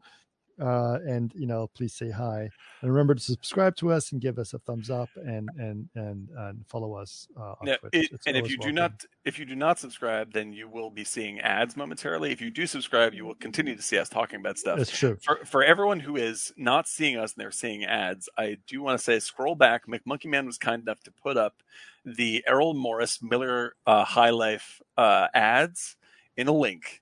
Go grab them. That will fill your time quite well. And yes, it's a much better way ad up than in the anything link, way up in our chat channel, Yeah. but it's up much. Thank you, McMonkey Man, for putting that up there. That is, McMonkey Man. If you can put that link back up, so it's now in the forefront. That is the best halftime show you're going to get, right? That's going to be just or you know what you can also do if you don't want to look at a bunch of commercials instead of the ads we're going to put up there. Thank you, McMonkey Man. You can also go to martinigiant.com. We should put that link up there. Eric or Dan can put that up there and check out our merch that we have available. And look at this. Yes. Example of merch I use every single day. The Martini Giant mug that this is terrific. This thing. First of all, you have an ethereal glow behind you, which is kind of spectacular. I know. I look like I'm in AI. late period Spielberg. That's right. You're going to have 5 endings, right?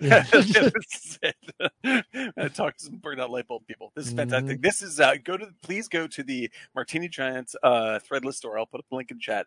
This is available there. Some wonderful designs by Eric Shealy. I did get the bath mat, and I actually really like the bath mat. The bath mat is fantastic. Yes, we saw photos of your feet on that bath mat, and I was very, very excited about this. But yeah, we have mugs there. We have the special Daniel Buck series of mugs, very important. And if you join us for watch parties, you can actually get mugs made from specific watch party events. They are tailor-made for you. So it's been several weeks since we've had a watch party. I think we're going to try to do one next week because those are always a lot of fun, but those are great. So anyway, don't want to get too much into it. This is not the end of the podcast. This is just a halfway point. So for those of you joining us, we are going to do a 2-minute break. If you are a subscriber, you will not be having a 2-minute break. You'll continue to hear us chatting about random things, and otherwise go to the store and or go check out McMonkey Man's link on the link chat. But I appreciate it. All right, here we go. We'll be back in 2 minutes. See you soon. Okay. See you soon. It's already started, and then I have to use the restroom, but you guys can continue chatting about stuff. I'll be right back. It looks like my cat has calmed down. She's we're going to hopefully give away all these kittens to loving and caring homes. So crazy. You have that. It's a lot of kittens. 10 is a lot of kittens. That's an unexpected amount of kittens. And if you had seen this cat when we first saved it, it was like a skeleton cat with skin on it. It was so lonely and scared and thin. And we were shocked that it was pregnant, and we did not think that pregnancy would last because of its its starving state. Yeah. But not only did it last, she turned into a basketball, and then 10 kittens later, here we are. But they are all very, very healthy, and we're going to go on an epic quest to find them some homes. If you happen to be listening and you want a kitten, we have kittens we're in the LA area. And if you happen to be in the LA area and want a kitten, we have a bunch of them, and we will drive you a kitten any moment you want. See, I didn't say we were going to do ads here too, but there it is. Kitten ads. You did it. You did an ad. There it is. But outside of that, what have you been watching, Eric? What's the week been like for you? I have been watching I've been doing a lot of training stuff, and it was a busy week with work and personal projects. But I actually started watching that Steve Martin Murder in the Only Murders in the Building. Yeah, it's cute. Yeah. It's fun. Good. Yeah, it's fun New York stuff. I dig it. Yeah, I like that. So stuff. Yeah, I totally do. And I'm a huge Martin Short's fan very funny. Yeah, I like Martin Short's later stuff. I think he was really great in that P.T. Anderson movie, and I liked him a lot since then. Sometimes he got a little bit over the top for me, but now he's sort of settled into a sweet spot. The older comedian stuff is good with him, and also it reminded me. I saw the ad anyway. It reminded me of one of my favorite Woody Allen movies, which is Manhattan Murder Mystery. Is it in that same ballpark? Because it's totally that. That's awesome. It's absolutely, I like Manhattan Murder Mystery a little bit. I actually more of a Broadway Danny Rose. Oh, I love Broadway Danny Rose too. Do you know who's a huge fan and has parties just to watch it? Who's that? Alec Baldwin. Oh yeah, that's right. Yeah, Baldwin's long been an Allen supporter through the ugly years that we've entered into. Yeah. But the years they ugly. Yep. But yeah, no, I love Broadway Danny. I love we've talked about this. I love Stardust Memories. Yeah. Which is a really sort of bitter film, but talk about Charlotte Gainsborough's in that too, right? Yeah, she's one of the love interests. And Radio Diaz, Rich Carlson. I know Rich Carlson. Hannah, her sister's amazing. But Stardust Memories has one of the one of the few moments in a Woody Allen movie that actually gives me like reason to cry, like actually be like startled, is when he is a little kid in his memory, so like he's got a little Superman costume on, and he goes right up out of the shot, just zooms up into the sky. Is one of my all-time favorite images. It's just mind blowing. Perfect. What was that? In Stardust Memories, Woody Allen movie, there's a scene when he's remembering when he was young, and it's very, very short, but he's in like is like little kid dressed in a Superman outfit, costume. And he just goes like this, like raises his hands, and suddenly he's just yanked up into the sky, and it's unbelievably, it's a super quick segment, as Rich notes, like, but it's one of those images where I was like, that's in my head forever. It's just a perfect image. And Anne brought up, she's like, that image in general really hits you because that's also kind of in Malick's Tree of Life when it gets into the really, like, it's really in the rhapsody of Brad Pitt thinking about his mom, and it's the camera's just spinning all over the place and cutting, and suddenly you see this image of his mom like floating in the air in the woods just for a second. You mean kind of like at the end of Looper? And in the end of Looper. You buried the lead. Look at the finale on that one. But damn! Because that segment at the end of Looper was insane. It's great. It was one of the greatest, most emotional moments. This we said it earlier. Are we back on? We're back on. Yeah, we're back. We've been back on for a while. Okay, so like with Looper is one of the. It's the greatest pleasure I have in movies. This happened to me with the most extreme version of this is. I've told this story before, I'm sure. Is Miami Vice. No, I love Miami Vice from the get-go, and I love it twice as much, exponentially more every time. But Don't Look Now with Donald Sutherland and Julie Christie, which is my favorite horror movie. I've seen it several times. Yeah. And like this, unlike when I say it's one of my favorite movies or it's my number one movie, I actually mean when I say, oh, that's my favorite movie ever, I'm talking about 25 movies that fit in the number one slot. Yeah. And they all jockey. Yeah. But when I say my favorite horror movie is Don't Look Now, I mean that movie is my favorite horror movie, period. And that's that. Right. That movie, I hated it the first time I saw it. Yep. I thought it was terrible. Rewatched it and it blew my mind. I didn't hate Looper when I first saw it, but the jump it made from like, pretty good movie to holy shit, this is one of my favorite science fiction movies that of the past 20 years. It really, really blew me away. I was like, I haven't reevaluated a movie so I don't know if it's my favorite science fiction movie of the last 20 years, but no, it's one of my favorites. But you see, the problem is you always overuse your hyperboles and saying favorite. There's too many. I just said this. There's too many movies. I can't say because you always say like this is one of my favorite films. It's like you say it every fucking time. Okay, to clarify, like when I say one of my favorite, I have. It's not. It's like when people say you're 1,000% correct. It's like that is not. No, you're only 100%. No. But like this is the thing is that it would be incorrect for me to not say it's one of my favorite science fiction movies of the past 20 years because my level of emotion about it is equally as high as all those other 70 movies that are in that bracket. I agree with you. There are 70 movies in the bracket. You have to understand that. I understand you, and you're 250% correct. And 500%. Just saying, roughly. 253%, but that's okay. Yeah, like when people who have been listening to the podcast long enough know that my number one film is Heat, Alien, Unforgiven, etc., etc. I could talk for 3 minutes on it. So like that's the way it works for me. But the level of emotion I have, I guarantee you, for Alien is number one, even if it shares it with 12 other films. Right. Now, Looper is a thing that I come to. The thing that I like about Looper is certain films you keep watching them and they're like they lose their luster, right? Or they're not as special, or they're not as like, oh, blow you away. I think Looper is the one that keeps getting better with age and with content. Right. I clearly must agree with you on this. Yeah. And so there's something a little special about it, and you keep watching it. The reason that it's not as special is that it very much comes off, especially if you've never seen this film, as a okay, so some B-level, C-level sci-fi film thing happening here, right?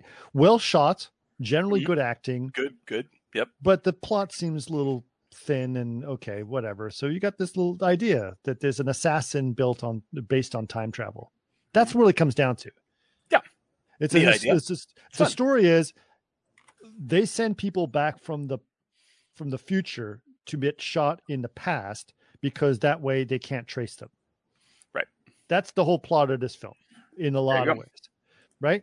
And then after you've gone through your segment, you end up and you've done your due diligence. You get paid for every assassination you do.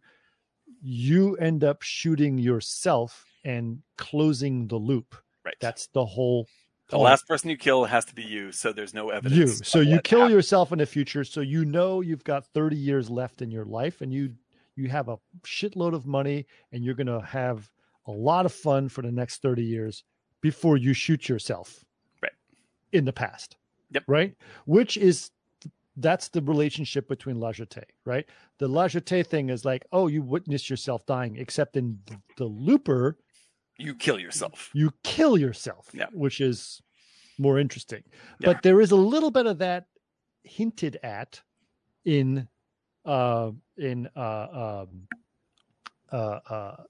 Monkeys, because the causality of his death is his own making. Right. But in Looper, it's like you're supposed to kill yourself. That's what you're supposed to do. But what happens is if you hesitate, there's a problem because you escape from yourself. Et cetera, et cetera. And so then there's the whole causality problems, which are very interesting. And it's kind of a cool, I hate to say it, plot gag or whatever that happens. Right. Where you scar your body in the past to give yourself a message in the future. Right. And now this is where, like, if you see people that don't like this movie, this is what they pick on, because they're like, that makes no sense, because you would remember it also, right? Like, if it's scarring your body, it's going to scar your mind with the memory of it happening somehow. Right. Like, but this is where I'm going to say the thing that I love best in Looper is that this doesn't make any sense to me. And I actually prefer that. Yeah. Because I am, and I think we are all on board for this. I don't like that having movies make sense has become some way to judge whether they're any because good. Look at what the fuck happened with Star Wars. Yes. Like, I don't want these to be explained. We have to explain the metachlorians or whatever the fuck they are, like, right? No, you don't have to tell me how the Force works. I don't want to know how the Force works. Right. It's perfectly fine if it makes no sense. And I don't want to know what's in the fucking suitcase in Pulp Fiction either. Yes. Never, ever. And the thing is, like, and like these things, I mean, because we also talked sort of about the opposite end of that is the J.J. Abrams black box concept, which is like, there's a thing in the black box, and you never tell the audience what it is. Like, my argument against Abrams in that particular statement is that, JJ, you have to know what's in the black box. Like, that's why his movies get wonky, is like, he has a black box, but I don't think he knows what's in it. And that's why the movies wobble all over the place, right. But with this, like, I don't understand what is happening or why it's happening, but I trust that it's happening. I will tell you, I'll give you a perfect example of why, like, you don't want to know what's in the thing. Like, the director's cut of The Abyss is terrible. Because he explains what the fuck is going on, which you should never have done. Oh God! It's like everyone wanted to see. Oh, let me explain what's going on. Oh, wait, like, no. That's the explanation. That's worse. Terrible. This is worse. Yeah, like, because I think the Abyss has problems. Like, it's not a perfect movie. It's got flaws. Yeah, but the director's cut is the director's so cut. bad. Like, everyone was so excited that they explained all this shit now and it all makes sense. I was like, why the fuck did I want it to make sense? I wanted it to be good. Yeah, it's the don't show the monster situation again, right? It's better. Whatever is in your head and your imagination is always going to be so much better. This is the best way to put it, right? It's like, it isn't, because like we've talked about it before, where it's like, you take a movie like The Thing explicitly shows the monster all the time. right? Mm-hmm. So it seems to go against the idea of don't show the monster. But actually, what the movie is doing is the monster of the thing isn't the gore and the creature. The monster of the thing is distrust. Everyone else. It's you do not trust people, and Yeah. and what it is not showing you is whether or not you should trust them. That's why the movie is working. Is you do not know who the fuck the thing is at any point in the movie. You watch Right. all the way through the movie, you still don't know who is the thing at any point in that movie. Right. You know, you don't even know in the end if Kurt Russell is the thing. That's why the movie is scary. Like Right. it maintains that scariness because it maintains a sense of mystery. And with Looper, because they don't explicitly explain why these things are true, it leaves you with the puzzle, with the emotional Right. puzzle of why this is true. Well, so here's the thing, right? You start Looper off, and Eric, you know, you can jump in anytime, but you start Looper off with where it's like, okay, so it's a guy, time travel, kills a person from the future, kind of get that, and then it's a dystopian future, and these guys are making a bunch of money, and they have a club that they go to, and and by the way, there's this new kind of people that are telekinetic. This all sounds very B-rate sci-fi. Yeah. Right? Yeah. 100%. Yep. And you sort of start this movie with like, all right, whatever. But Right. you know what? You're sitting in. It's a Saturday shot. matinee kind of Fun. thing. Like, whatever. Okay, I watched this. I watched Cherry 2000. I'll watch Night of the Comet. You know, nice pull. right? That's You know, amazing. I'll watch Cherry any 2000, of those things, and it's like, you know, it's fun or whatever. You know, I just watched it's not, Night I'm Moves not. I and Rolling don't Cherry have to 2000. really. I don't have to really use my brain too much. I'm just going along for the ride of this whatever experience, right? Right. And then suddenly you're thrown into a couple of loops. No, don't want to You're use that pun too thrown for much. a loop. Thrown for a loop. But you have Jeff Daniels come in, and he's like, "Fuck, this is a powerful character, right?" Yeah. And you have Great, one of my favorite Jeff Daniels performances. Really I mean that- powerful. Well, no, the one he did with Joseph Gordon-Levitt that I love from the 2008 or 9, I think that's his best. Which one was that? Oh God, I have the script for it. How Squid in the come- Well?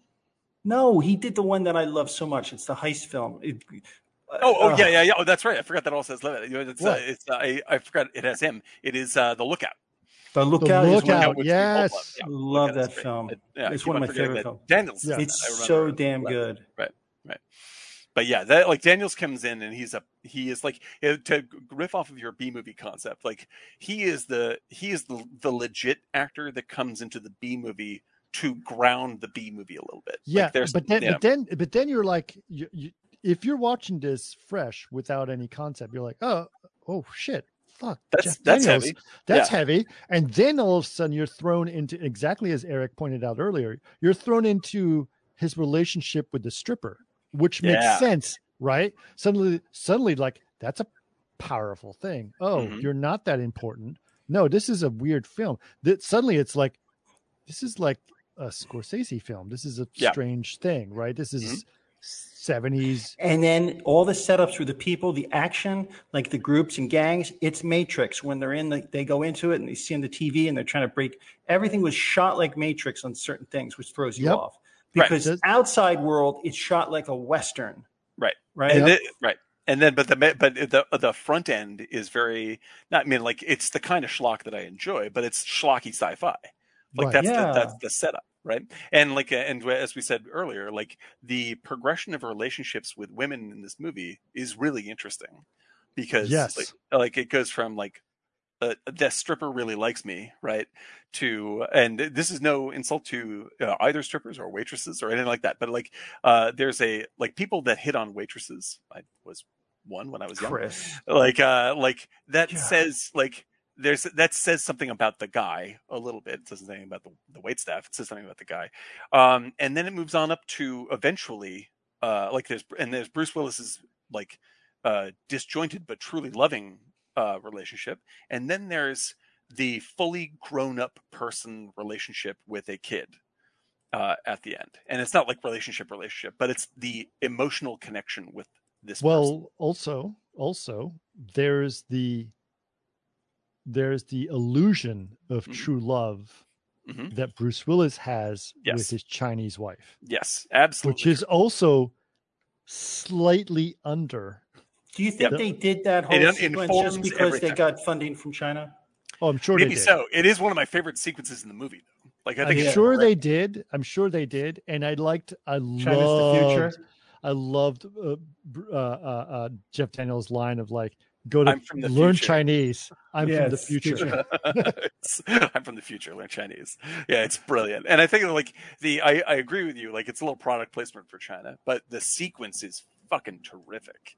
It makes sense. Yeah, actually, that's one of the, it's one of the things that listen. There's a lot of times where I was commenting at that time, it's like, oh, you're shooting a bunch of stuff in China so that you can get this filmed in China without, not the tech credits, but the actual rights to shoot in China. Right. But with this one, is like, actually, I'll buy that one. Yeah. And it totally fits. Oh, yeah. And, it expands.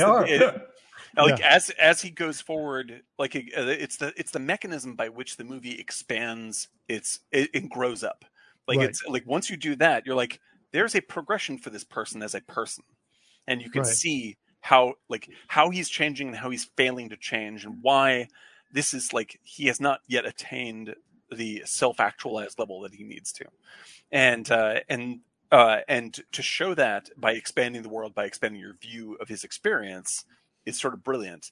And by the punchlining it with the fucking the Amish cowboys, that's when I was like, what? Where is this movie? What is going on now? Yeah, because who knows what the fuck China looks like in 30 years? Yeah, it's this is definitely and the mechanism itself is very Terry Gilliam-y. You're just this is we're now in a whole different movie, right?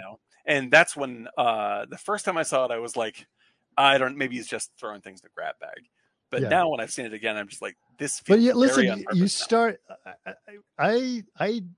I don't know what it is, but look, I'm wearing my Real Steel T-shirt right now. Nice. Right? That's an underappreciated movie.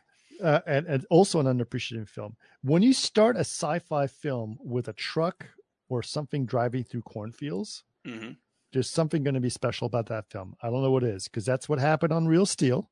And Interstellar, by the way, which I'm Interstellar. Yep. Right. Yep. That's true. And also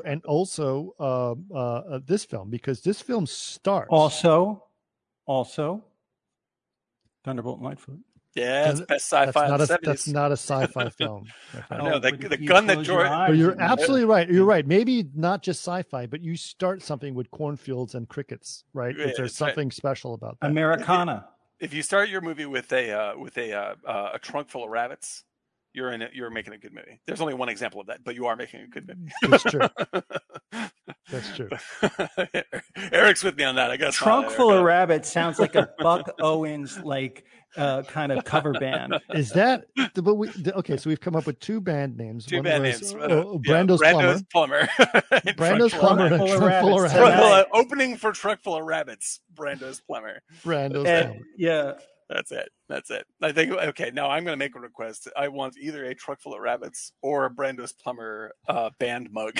That's right. At the Libius Woodsies Bar and Grill off of Interstate 22.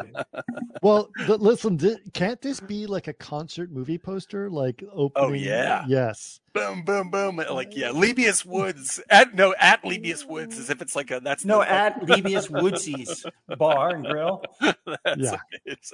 I would definitely buy this. Trunk Full of Rabbits. Trunk Full of Rabbits. Yeah. Opening for Brando's Plumber. Brando's Plumber. I think that's a good one. Yeah, we'll get it together. We'll make it happen. We'll get that movie for you in the chat group. That's right. Yeah.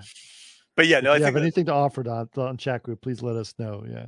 I think you do. You're onto something with there is a sort of technology versus the natural world element to that image that I think that's why those filmmakers go after that. I think that there's plowing through wholesale plowing forward through something really iconically natural.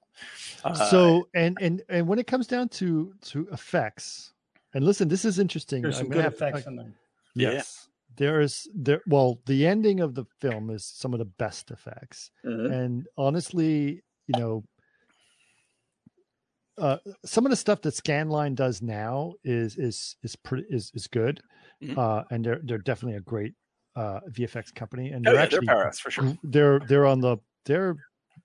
they're growing to the level where Scanline is now ILM size, honestly speaking. Oh, for sure. Yeah. And that's amazing. But back then they were sort of the underdog, cool kids in a lot of ways. And when they did Looper and they did that end sequence with the cornfield, which is the big thing that they did, that was so well executed and so understated and served the plot so well. Which we've forgotten in every other movie we've forgot since then that it was not about the effects, it's about the plot and the story. Because listen, her performance of calling out to her kid and calming him down amongst some of the most powerful effects in the world, and the effects are secondary. And the effects are brilliant, and they're in the background. No, not secondary to my mind. They serve the story. That's what I mean by secondary. More, that's like like having a supporting actor is there to support the actor, like the primary actor. That's the whole idea. Like the effects are all over the place. They're brilliantly done, and you're barely paying attention to them because what you're really paying attention to is the emotional statement that's happening, and the effects being brilliant adds to that because you're buying into it. So in my mind, that cornfield sequence in Looper and the train crash sequence in Super 8 are some of their best work. Right? Yeah. Best work. And those are early days. Now listen, they've done great work ever since then, and probably better in terms of effects work. But in terms of how the effects serve the story, which they're not necessarily in control of, I know that. But in terms they do great. The other one, the big fucking tidal wave thing that they did. With the Clint Eastwood film. What was that? Oh, yeah. That's really well done, too. That's really well done. Anyway, so I'm just going to shout out to Scanline for that. However, I do want to know that the visual effects supervisor on this film is someone who I have, not necessarily spoken very well of in certain cases, because she was also the VFX supervisor on Day After Tomorrow. Mm-hmm. Same person. And I'm gonna say it's like, listen, she did a good job on this in terms of what she actually was supposed to accomplish. Yep. She did a really good job, and I think that is definitely needs to be called out. That Cameron did a really good job on this. Yeah, the problems with Day After Tomorrow are political problems over that. Political problems for sure, but I think maybe because this film was going to come in a little under the radar, she didn't have to deal with the politics or whatever. Yeah, maybe that's probably it. Just be great. Because she also did freaking Green Lantern, which I'm sure was riddled with political problems, and that was a terrible visual effects thing. That's how you end up with shitty effects, because almost always, like when you see bad effects, bad VFX, political problems. It's political problems. The people that you're hiring are great at what they do, like almost universally. Like we've worked throughout the industry at all sorts of different companies, and you never work with someone who's shitty. Like you always work with people that are great. Maybe they're hard to work with, and that's a problem. But shitty work comes from shitty producing and directing and writing. Shitty decisions being made. Shitty decisions being passed on down, and you end up with the last one to kick the can. That's how you end up with the Scorpion. Well, I guess that's what I'm going to do. And you literally, you can imagine how painful that is as an artist, where you're being asked to make it look shittier. Yeah, really, it's hard. Yep, dude. That happens all the time. Yeah, and that's why, because and I'm not gonna, because there's lots of nice work in, for instance, Black Widow. Like, there's lots of great effects work in Black Widow. But you have to the production decisions, like filming an entire scene at a at a picnic table, and it's all green screen. I'm just like, why the fuck did you have artists working on that? Why is like a third year? Why don't you just fucking film it at a picnic table? Film at a fucking picnic table. like, what are you doing?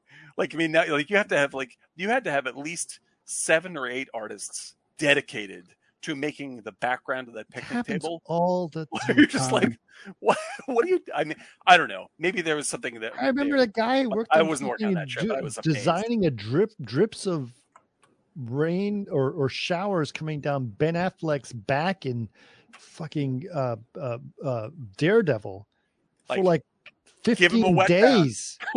15 days he was tracking Ben's back. Like, holy shit, get a spray bottle before you say why is that though? Because the makeup person fucked up and they couldn't get the scars right on his back. Right. And he went once the water went down on his back in real life or in the shoot, Didn't work. you couldn't see the scars. So it's like, oh well, we'll just add him in CG. So he spent 15 days tracking this guy's back. Yeah. 2 weeks of Yeah. one guy going pixel by pixel, tracking a back which is dripping wet, which has to be done manually because there's no tracking markers on a back. So it was just like this pain in the ass thing. It's like, oh, okay, now we have better accents on the scars. Yeah. And the thing is, like, now this was a long time ago. Now we could solve these problems a little quicker, but still, it's very expensive to do like, these that decisions. is bad. That's just bad management. That's just bad time management, bad management. And then what was it for? Daredevil with Yeah, Ben Affleck that that's no bad one news. saw. Yeah. This is so constant. And the thing is, like, I think we're starting to come out of that phase, but like when we were deep in it, starting to very mainly because I don't know, man, it's Marvel City right now still. Yeah, I know. I think that as Marvel is going to start scaling its stuff down, I think it's inevitable. I don't think they're scaling down at all. Really? I think that they have to. I think that if they don't, no, we want them to, but that's you and me and Gen X, right? Because I was just talking to someone. She's she's more of a Gen Y or a millennial, and she's like, that is all of filmmaking is basically, that's it. It's Marvel films. All of her films are Marvel films. Every single thing. I know. She's like, oh no, all the movies I like are like Thor Ragnarok. I saw Black Widow. Blah blah blah blah blah. Like that's it. That's the entire film industry. The thing is Marvel. Right. Yeah, and the thing is, I mean, like she doesn't know that there's films called like movies or like, oh, I have never seen this. That's kind of I mean. Well, before we get too old many about it, I think this is true for everyone. It's fine. I think it's life. I think that this is. I don't think that this is as generational as people make it out to be. I think we have all bought into the way that this shit is made now, and I think that's like there's most of the people that I love Marvel that I know that like worship Marvel are in their 40s, and like they are dedicated to this, and they've never seen. Blue by Kieslowski, like that. They remember that's not even across their fucking minds. Yet they're just like, oh, I really love movies, such as everything that Kevin Feige ever made, which is great. The thing is, like, I also I've said it before. I love many of the Marvel films, and I think they're super awesome, and I think they're absolutely worth their time and amazing production, unbelievably fun, great stuff. But we have allowed ourselves as audience members to let this turn into literally everything. And I don't think that's millennials. I think that's literally everybody. Alan's question is, do they have an exit plan? And my theory is no. Well, yes, worry. They do have an exit plan. Have to. Their exit plan is, I'm going to make enough money that I can retire and they don't have to deal with the exit plan. Yeah. This is personal exit plans are like, I'm going to make so much money and then I can just move away and buy my freaking house in Kauai, and that's where I live, and that's done. Right? That's the exit plan. That there is no exit plan for the movie industry anymore. Right. The movie industry is fucked because of Marvel. Honestly. Yeah. You think so? In some ways. I'm just getting pissed off about it.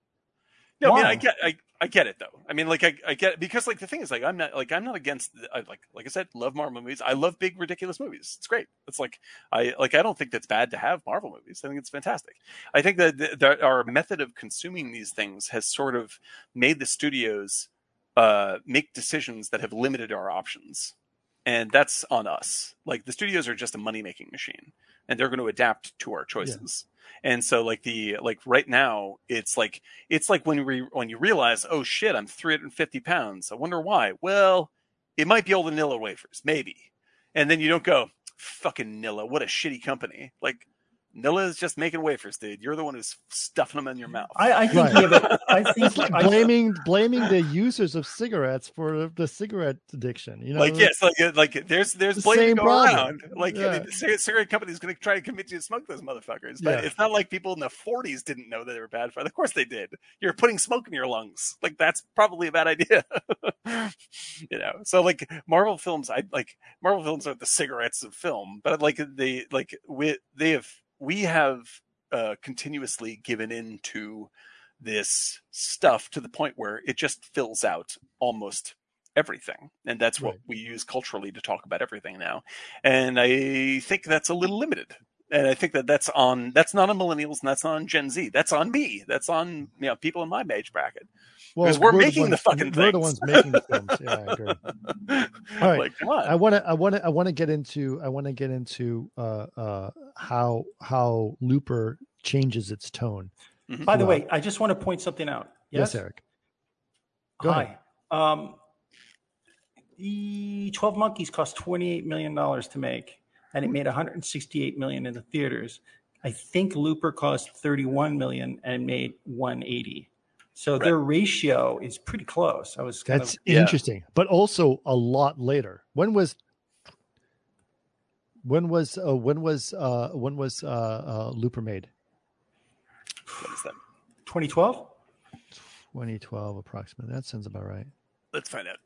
We're 2015? No, I don't think it was that late. It is earlier. I think it is. Yep, 2012. Yep, you're right. Right. 2012. It was probably one of the last things I watched before. My boss at my current company, he worked on that. He did a lot of the stuff. Really nice.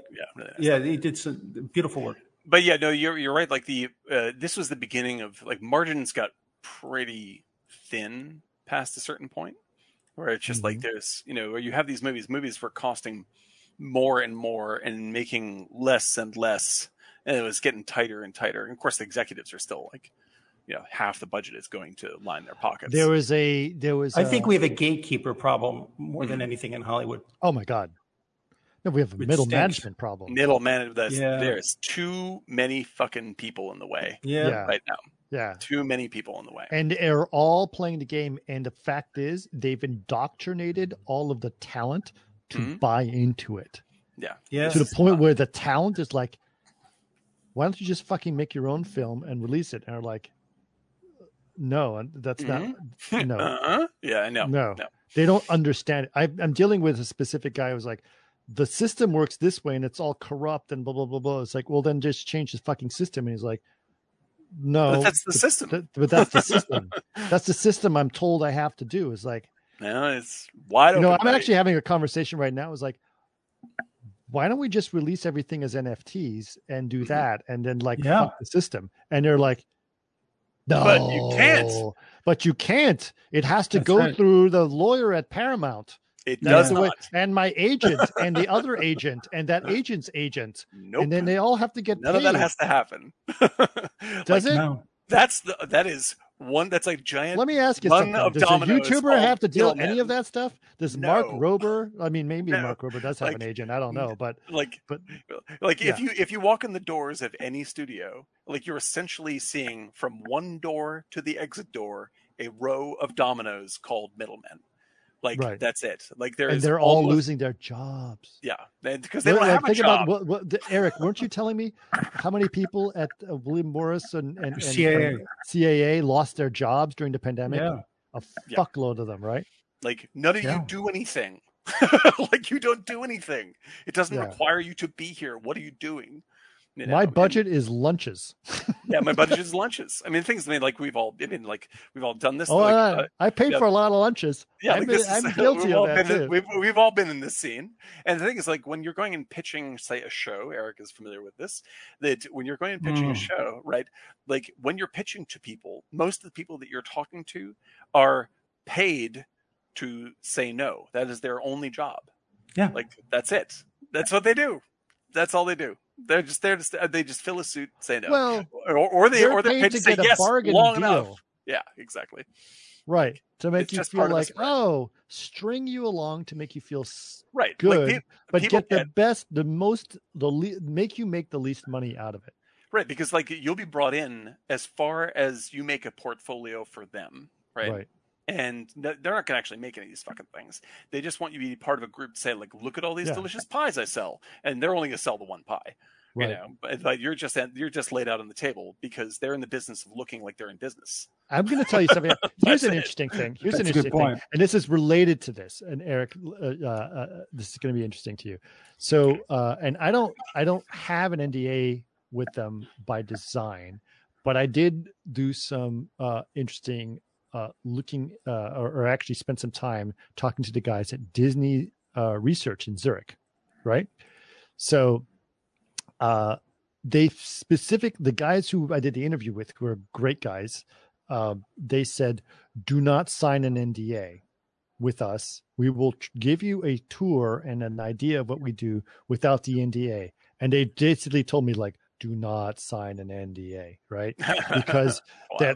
that really, based on what they do, really, really can fuck you over. I'm like, and listen, and you guys have walked into studios all the time. We sign NDAs like they're tissue, like putting your name on a checklist at the reservation, like the wait list at a table, right? Yeah, exactly. Right. So we sign NDAs all the time, but they specifically claim me, do not sign the NDA. We have to tell you what we do without the NDA, and that's an important part of it. Their job at Disney Research in Zurich, in a lot of ways, or Disney Research in general, is to identify things that could be important part of their intellectual property portfolio. Right. Yeah. Right. Interesting. Yep. Okay. They are not necessarily interested in turning anything into a product, just part of their research. Now, they did an amazing research there, and it's not necessarily a product. That's not what's interesting to Disney. What Disney wants is to say, oh, identified IP, let's guesstimate the value of that IP, and that goes into the value of the company. So they're just inventing things and saving things and not doing anything with it.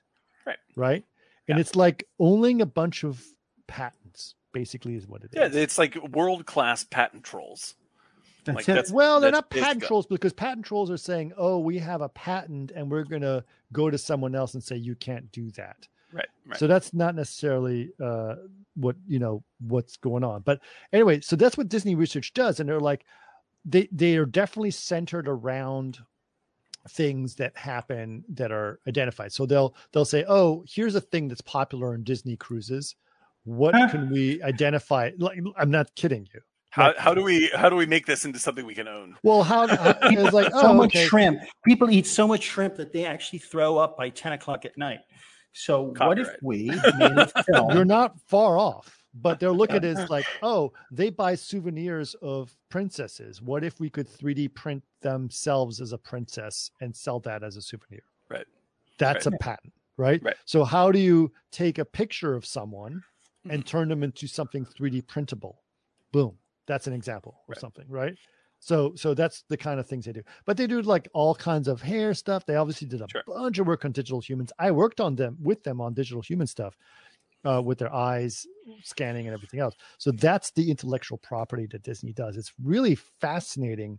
And actually, I was like, they're super nice. I love. Oh, I'm sure, yeah. Like, I'm not trying to bash anything that those people are doing, but it's interesting. The mindset of brilliant Disney is work. The thing that bothers me is that all of that brilliant research is kind of buried behind this is something that's not actually going to be used. It's just there to line the pockets of the shareholders. Yeah, this is the way all this stuff works. I mean, this is like, it's like with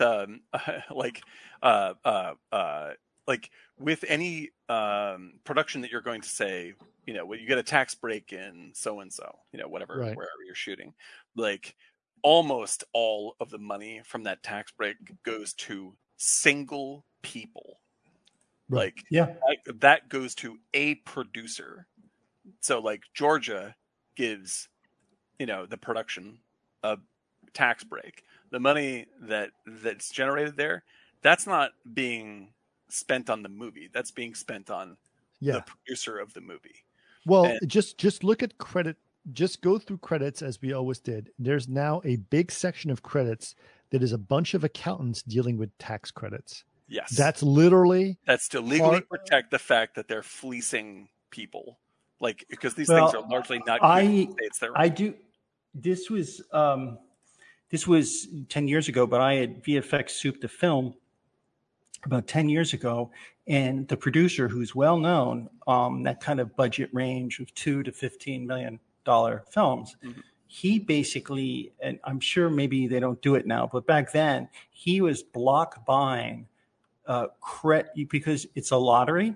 So he was block buying positions in each, like Michigan, for tax benefits and then reselling them to people. Yeah. Yep.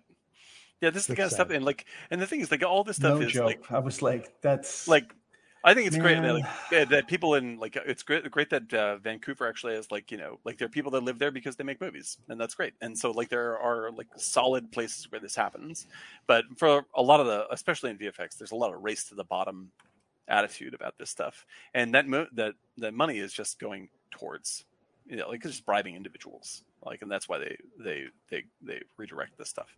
And I think that like, all the stuff that all these bloated costs about making movies, as the margins for those movies in terms of box office get thinner and thinner and thinner, like, I don't have to be a fucking business major to know that that's not sustainable. Right. Like, that doesn't work. Oh no, we'll solve the profit margin problem by basically reversing that and going and just getting tax credits, which is ridiculous. Honestly, there's a graph that I saw where the whole thing of, like, holy shit, movies were making a ton of monies and then it flips, happens right around The Abyss. Yeah, I believe it. Right. So Jaws made a shit ton of money and they had a bunch of expensive effects, but nothing compared to The Abyss. Right. Yep. Once you get to The Abyss and once you get to the Cameron style of things, once it crosses that line, that line, that's where that line sort of happened in a lot of ways. And so The Abyss is really where somehow they magically go back and forth, and every now and there's a film that really breaks out and makes a shit ton of money, like Get Out. There's or ups whatever. and downs in the stock market too. Sure. Whether it's fair, but people are willing to spend, Waterworld type money on films, right. and that's that's not going to work after a while. And you can't. No way to make it back. Excuse me. You can't solve that by, like, oh, we'll just make the film 30% cheaper by filming it in Vancouver, because eventually the people in Vancouver are going to go, wait, what are we paying for? What? And exactly. that's, how's this working for us? Or people in Vancouver are not going to say that, and someone's like, oh, I'll pay 35%, and they all leave Vancouver, and it's like, what the fuck did we all did? I thought they said they were going to stay here. They're not going to stay here. They're not going to stay there. No. Yeah. So they're all going to go to Montreal, and then after Montreal, they're going to go to the next fucking city, and everyone's going to start realizing it's not worth it. And the film's going to collapse. So, not to mention that, like, it is easier and easier to make great looking material with way smaller crews. Right. Like La Jetée. Like La Jetée. Man, there it is. Comes back around. But yeah, that's the thing, is that, like, ultimately, like, it is within reach of indie filmmakers now to make stuff that looks great, and because they're cheap, they have more artistic freedom.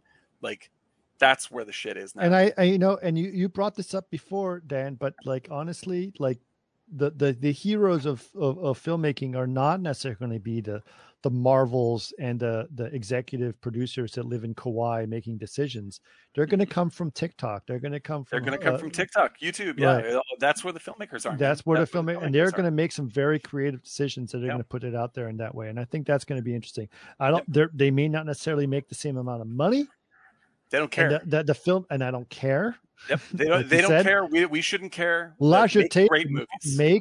That did not make a shit ton of money. Right. But that doesn't matter. I'm going to enjoy the experience either way, and that's thankful. So, because that, like, this is the, like, La Jetée, like, today would cost literally $0.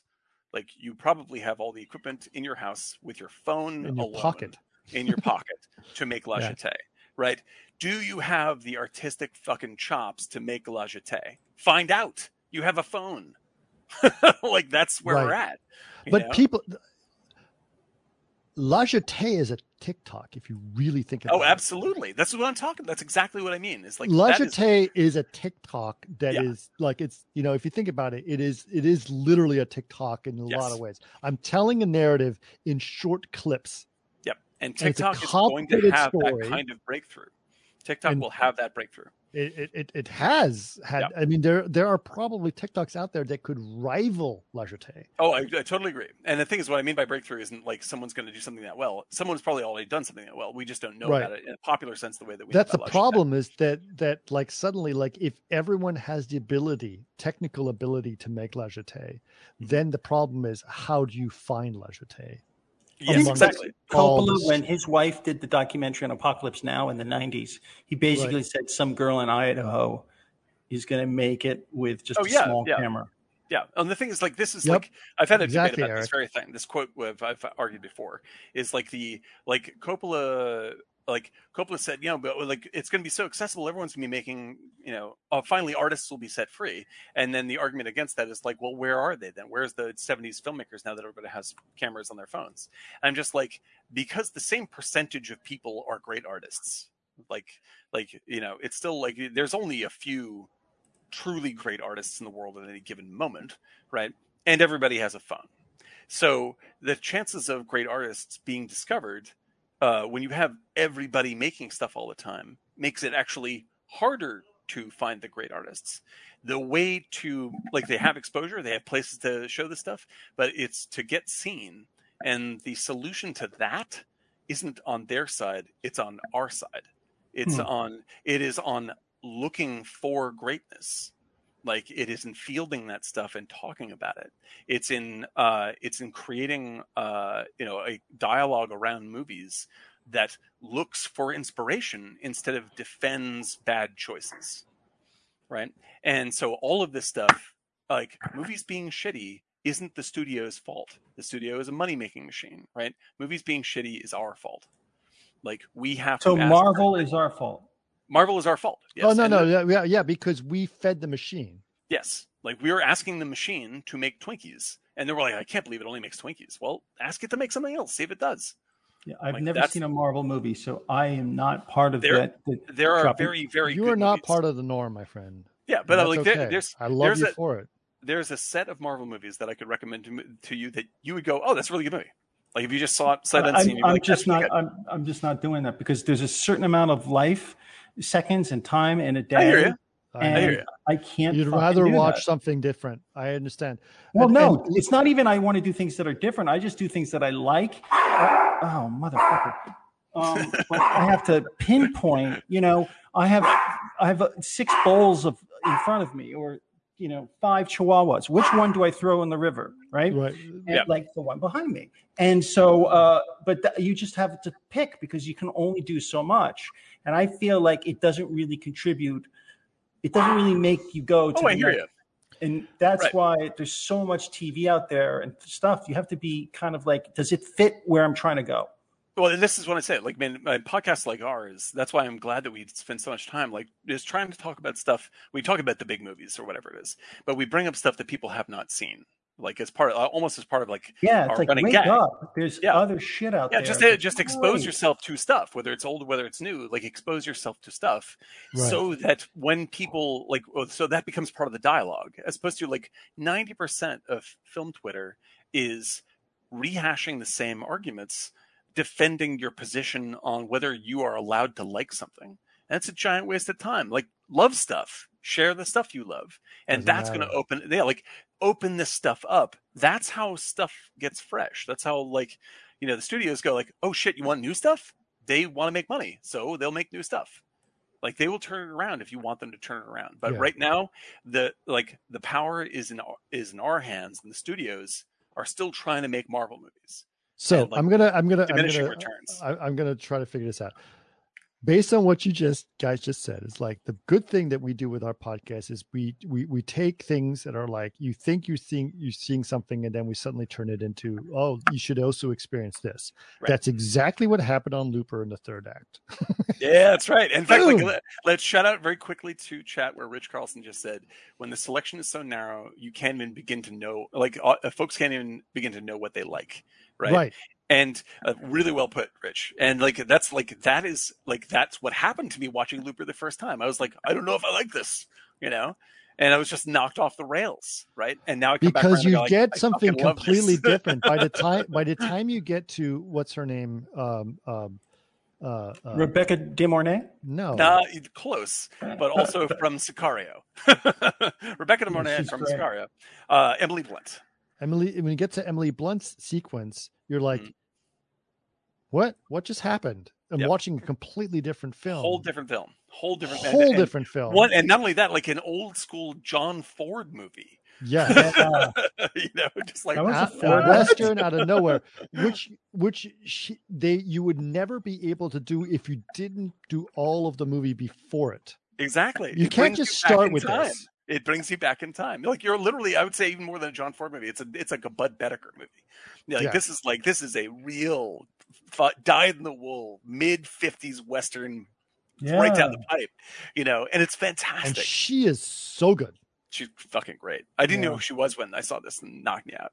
Right. If she were bad and the kid were good, then it would be awkward. But they're both great. Like she makes the kid better. And it's just like the whole kid is stupendous. Yeah, but we all know how kid actors are, right? Like, the kid actors, they can deliver beautiful things, right? But if the rest of the movie but you have to do it with a good supporting cast, and you have to do it with a great director, and a lot of patience, Yeah, but his love for her and her love for him, is resonant, and I think the thing that that really makes this more powerful for me, maybe this is one of the reasons, and this is something that happens, I saw this film before I was what did it came out? 12, right? So I was definitely a father when it came out. Mm-hmm. But the longer you become a parent and you see things with kids look different in films after you become a parent. It affects, I came into fatherhood late, and it was after this movie, and I think you're probably right. Like it's a different experience for me now, and it's really, really impactful. Like this dude was on the things that I had not understood yet. Right, especially dealing with things like honesty. Exactly. Right? Exactly. Like how do you when the kid asks you, do you kill people? How do you answer that question? Right. Like, if my kid says, have you done drugs? How do you answer that question? Right. Those are things that you do. And some people lie and some people don't. He didn't lie. Right. Which was a choice that you saw him as an actor doing all the facial expressions. Do I lie or don't I lie? Yeah, exactly. Because that is a choice you have to make when a kid asks you a very blunt question, and suddenly this film goes from a sci-fi film to like, holy shit, it's impactful. And then an emotional character drama arrives. An emotional character drama has entered the chat. Yes, yeah. And you're like, how do I go from like, I was just watching some stupid things about guys who are like spinning coins in the air and doing stupid stuff at nightstands and they're assassins, right? To I'm here now. Right. And that is exactly and you're right when you said it, but like, that's exactly what the journey that the actor is doing. Yes. How the fuck did I go from, how did I end up here? How did I do this? How did I end up like going? How am I an adult now? How did I go from this douchebag character right to being an adult, having to maintain a relationship with a kid? Because the entire tone of the film changed at that moment. And this is what I didn't get the first time, and I'm 100% in agreement. I'm 600% in agreement with you on this. Hey, I'm 433, Chris, and I really want you to know. I mean, by the way, can I just sideline ADD? A week or two ago, you asked me about exciting painters. Mm-hmm. Man, I found a painter. She is so young. Okay, she's attractive, but her style is so. I'm like, what's her name? Alice. She's Swedish. I just sent it to you guys. Her style is so great, and she can paint so well. And she is so beautiful. She's like got. Shit! She's great. Wow, she's great. And she's beautiful. In chat, click on that link. Yeah. Holy moly, great. She's such a great artist. She's like 28. She lives in Sweden. Look at that style, man. Ah, That's terrific. She's terrific. These are Isn't all that- self-portraits. That's so A lot of exciting. them are. That's so exciting. I fucking love. isn't great that? art. Look at that, like the painting. I love That's it. so Oh my damn God, I good, love it. man. That is He is really so something. good. Everybody in chat, for anybody who's not in chat, who are we looking at? What is the name of this artist? This is Alice Herbst. Yeah, we know she's someone named huge. Look Follow up on her. Instagram. Yeah, follow Alice Herbst on Instagram. Look that stuff up. That's really stunning. Really stunning. But the whole thing, like, she's an amazing painter, an incredible palette, and she's young, and then she looks like holy moly, she's just beautiful, like in a very kind of it's just not even a sexual way. It's just she's just a beautiful image. Yeah, she's Swedish. What are you gonna do? But she's so damn good at painting. It just blows me away. I think it's because in Sweden it's illegal to hit children, so maybe that's why. That may be so true. beautiful. Or maybe there are videos of her painting. She's got a great palette. You know, it's so funny. Follow her, man. I went crazy over this and sent it to a painter friend, and he's like, "Oh my god!" And then he was looking at photos of her. He's like, "Whoa!" I was like, exactly. Look at the paintings, dude." But it's amazing. She's very young and gifted, and it's good to see that. I'll ADD with that. I'll add to the ADD to that. It was like one of the, as on my Instagram, I post a lot of pictures of flies that I tie. Yes. And then I've been followed by a bunch, and I can't find their Instagrams as easily because I'm not that good at it, especially on a PC. But anyway, followed by a bunch of Nordic fly fishermen women who are like amazing fly fishermen. Yes. And I was like, it's like somehow like I have a following of like we need a link on this. Of 5 or 6 women, and they're badass fly fishermen. They show their flies. If they're Nordic, it's just part of part of the scene. Like, I don't think you're allowed to be anywhere in that region without also being hardcore at fishing. There was a funny post I saw today, or it was like this week or whatever. It was a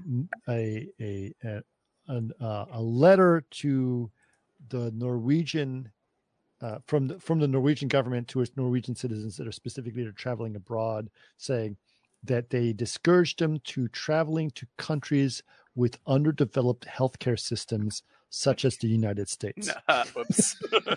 What? Could be true. It's true. It is true. Yeah. Anyway, really? All right. Yeah, it was pretty funny.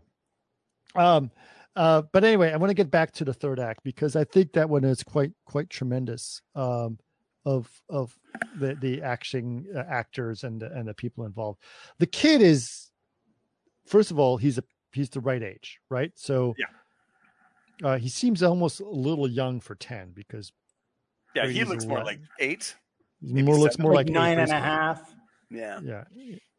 He's definitely younger. I think that it adds a certain like weird character to him. Like that this kid is obviously like just as an actor is extremely weirdly skilled for someone so young. Right. Yes. And I think that they've also really designed, like, they cast him perfectly. And by that, I mean, like, it's the, like, child actors are sort of like, it's the Bruce Willis thing we were talking about before. Like, I'm not going to ask that kid to start doing Hamlet, but like they recognize what he did well and then built the film around that. Like, this is what the kid does.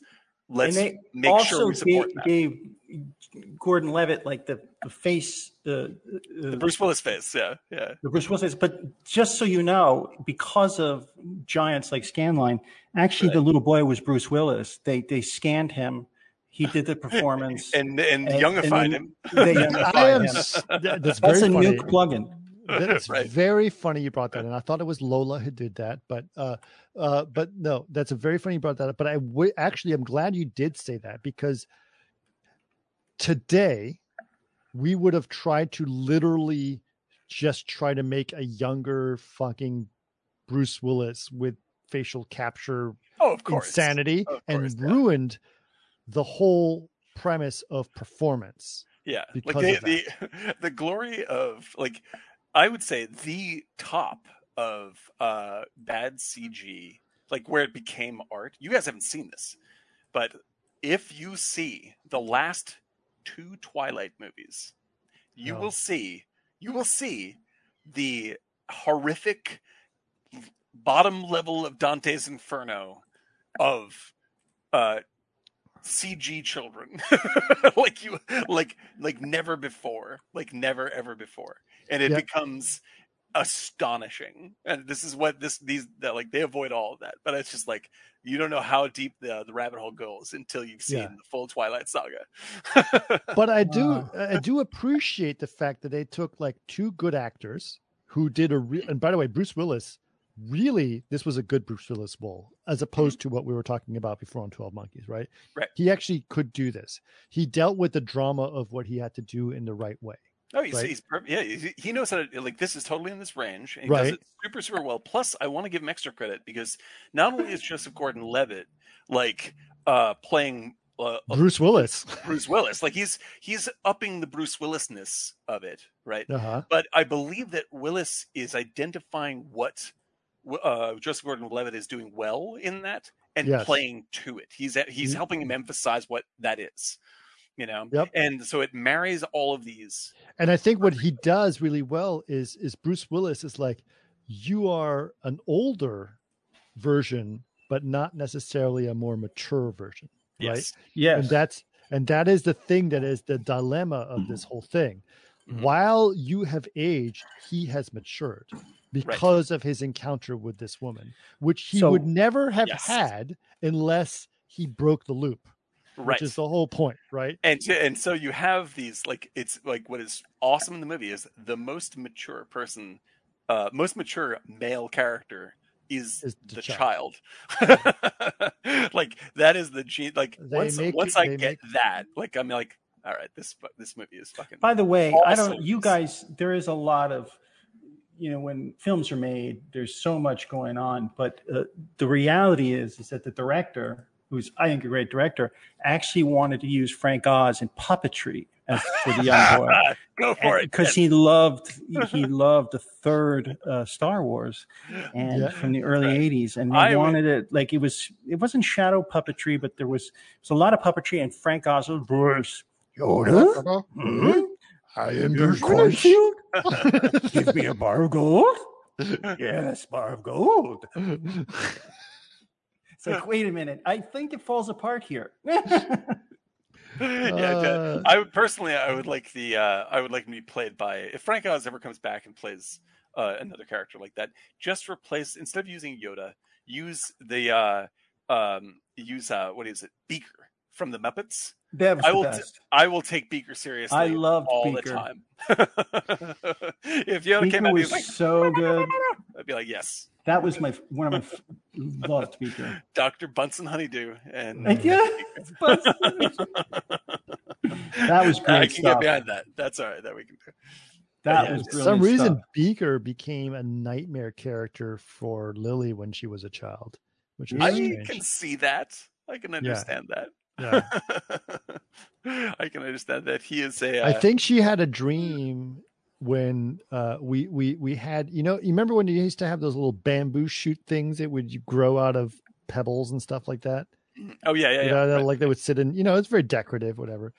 We had one of those in her bathroom, and she remembers herself as a child going or dreaming that she was a child, and she went to the bathroom, and the bamboo shoots, as you can imagine, straight things with a bunch of furry stuff on top, turned into Beaker, and so it's like going bah, bah, bah, bah, bah, and started talking like Beaker, and now I'm gonna have nightmares. She freaked out, and she had nightmares about it. Yeah, I understand that. That makes a lot of sense. It's very true. Yeah.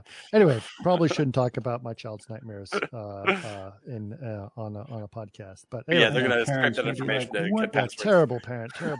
Yeah. Yes, I am.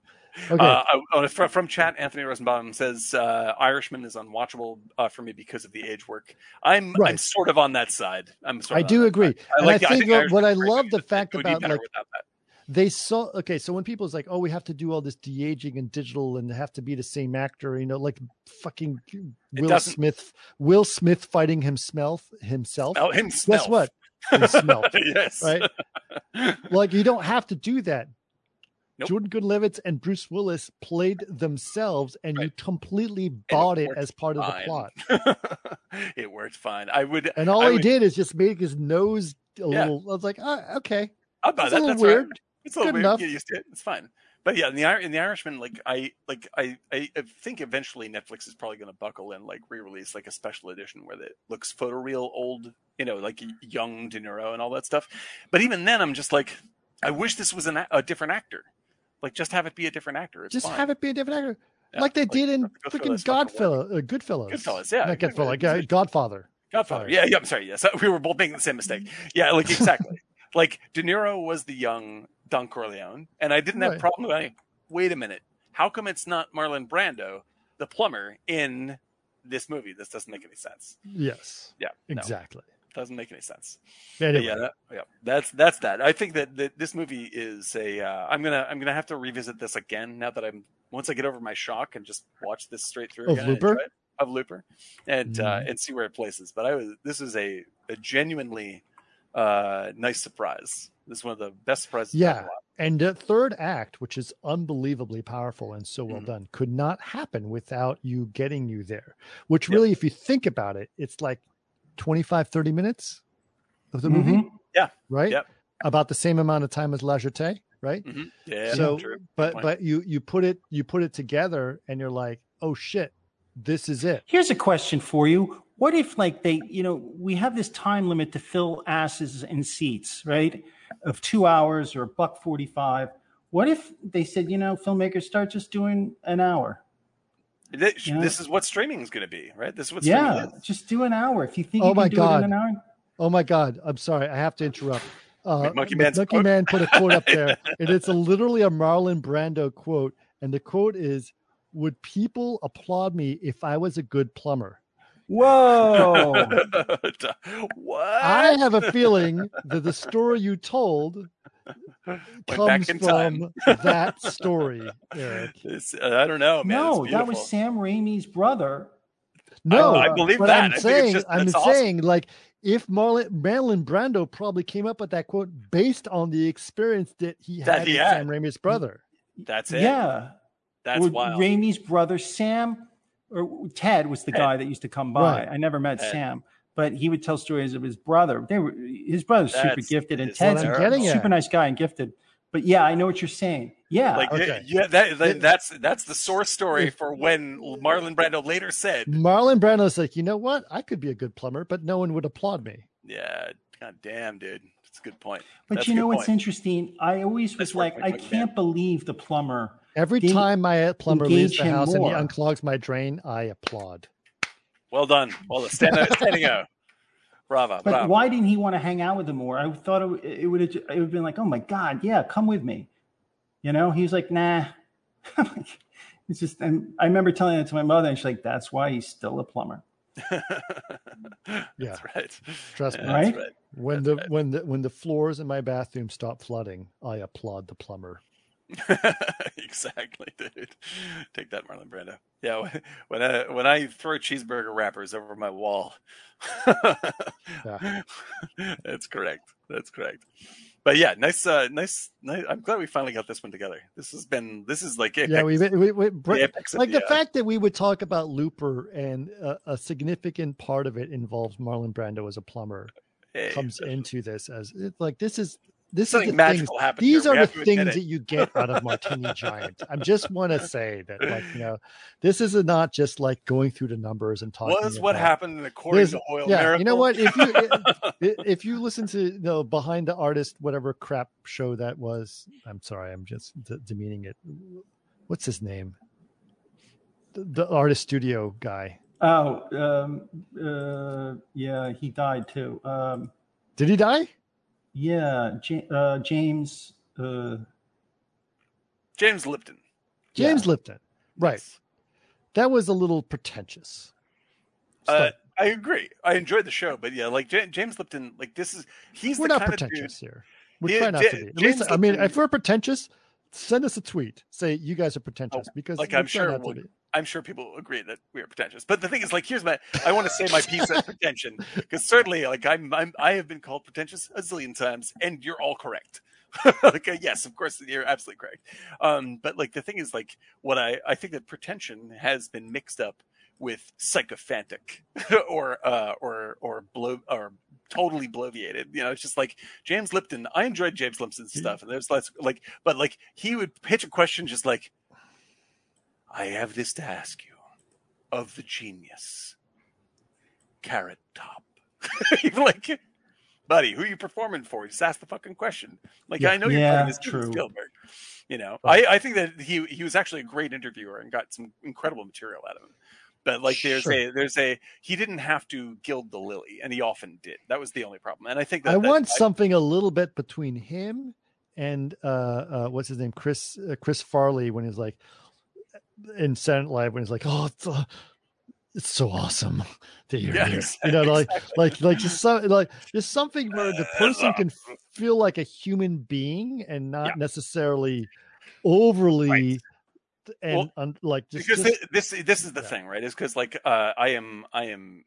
movies are my whole goddamn thing. Like that's what I love. That's your love. That's my great love. And like whatever kind of movie it is, like I want to be able to express my love for that, whether it's bizarro Russian art film or whether it's fucking Die Hard or whatever it is. Like, and I think that that if you are honest about your love for a thing, then that's going to come through. Like if you honestly love it and it fucking moves you to tears, you should say so. And it's not pretentious to love something. It's not pretentious to cry over something. Like the only thing that makes things pretentious is when you're bullshitting yourself or when you're bullshitting an audience.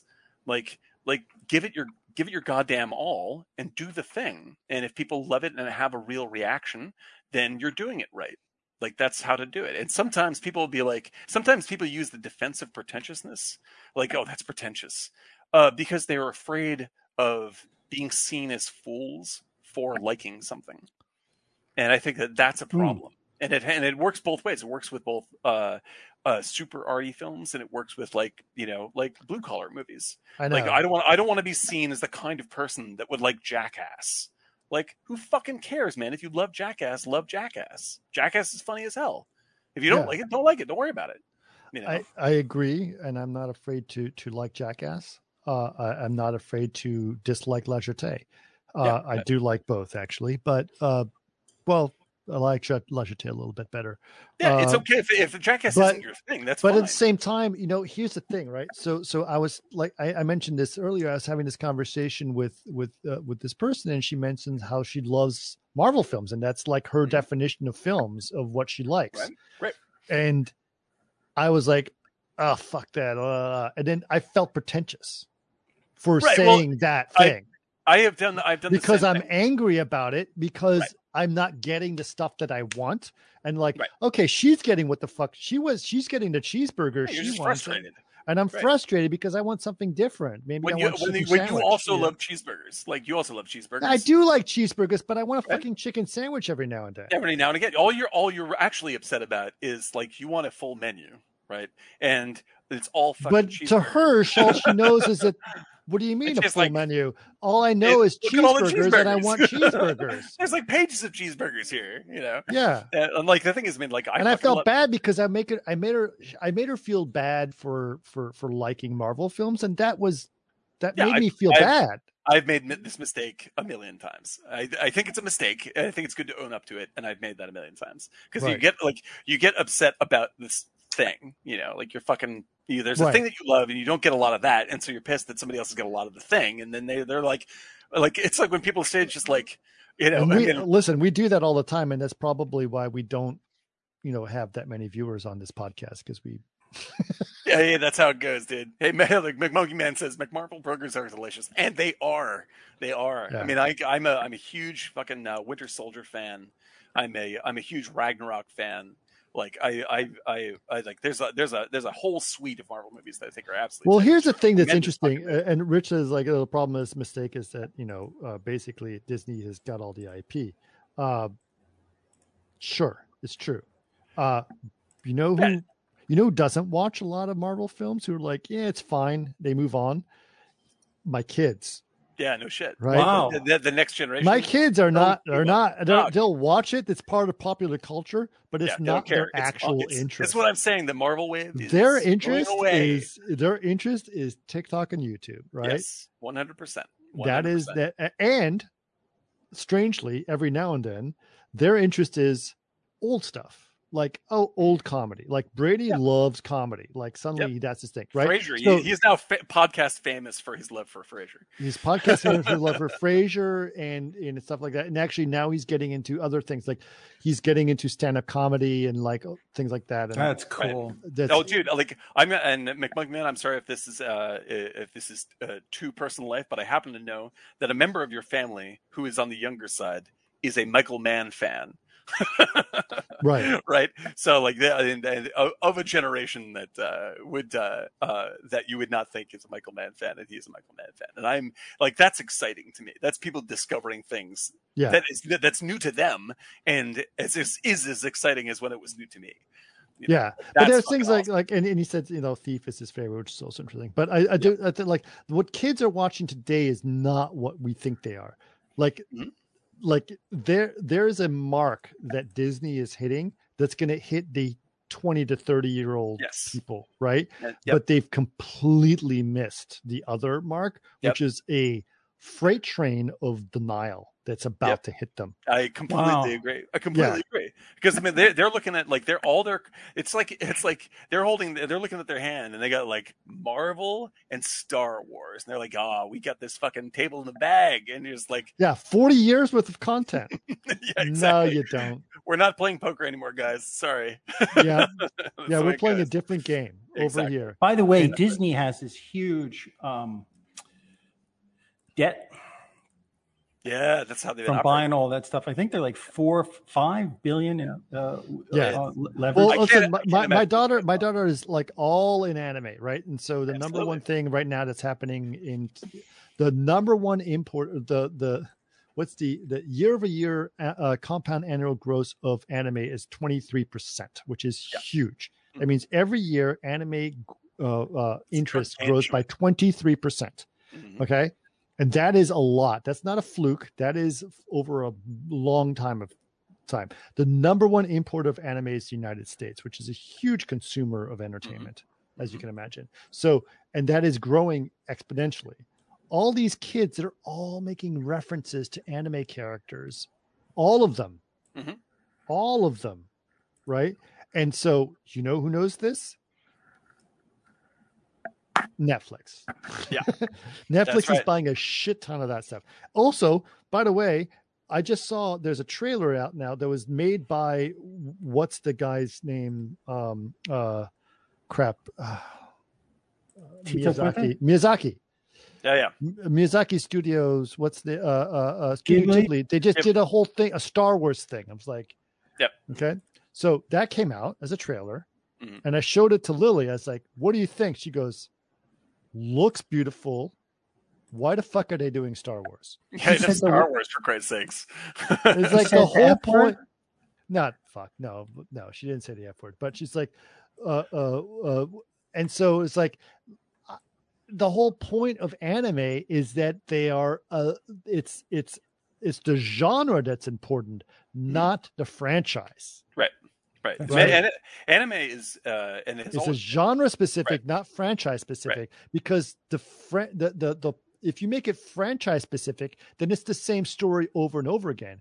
They are interested in the genre, moving them in different ways and creating different narratives. And you can't do that with a franchise. With a franchise, you have to deliver the same fucking hamburger over and over again. Right. No, like anime has the ability to be mercurial about what its content is in a way that that like studio films don't at all. Like the studio films are locked, and that's like to cut to the point of what you're saying. I think is Disney's business model is bad, and it's not going to work. Well, really? I think it's working. It's working again. Now. It's working, and again, all those executives are going to retire with a nice big house in Kauai and go surfing. Absolutely true. And that's nice they're fat golden parachute. Absolutely. There's so they are producing golden parachute after golden parachute now. That's what they're about. That's what and what's her name?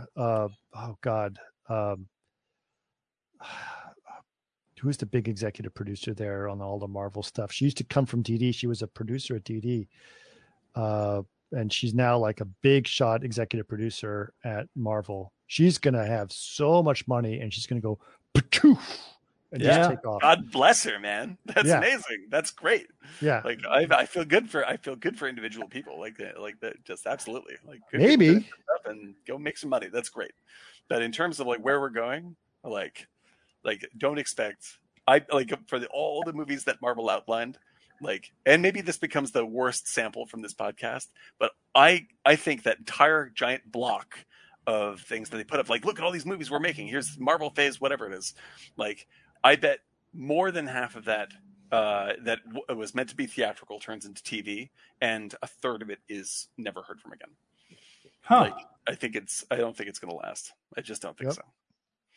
Like that is old fucking hat. And the idea of going forward without recognizing like that the bulk of your audience could care less is a bad business plan. Well, yeah.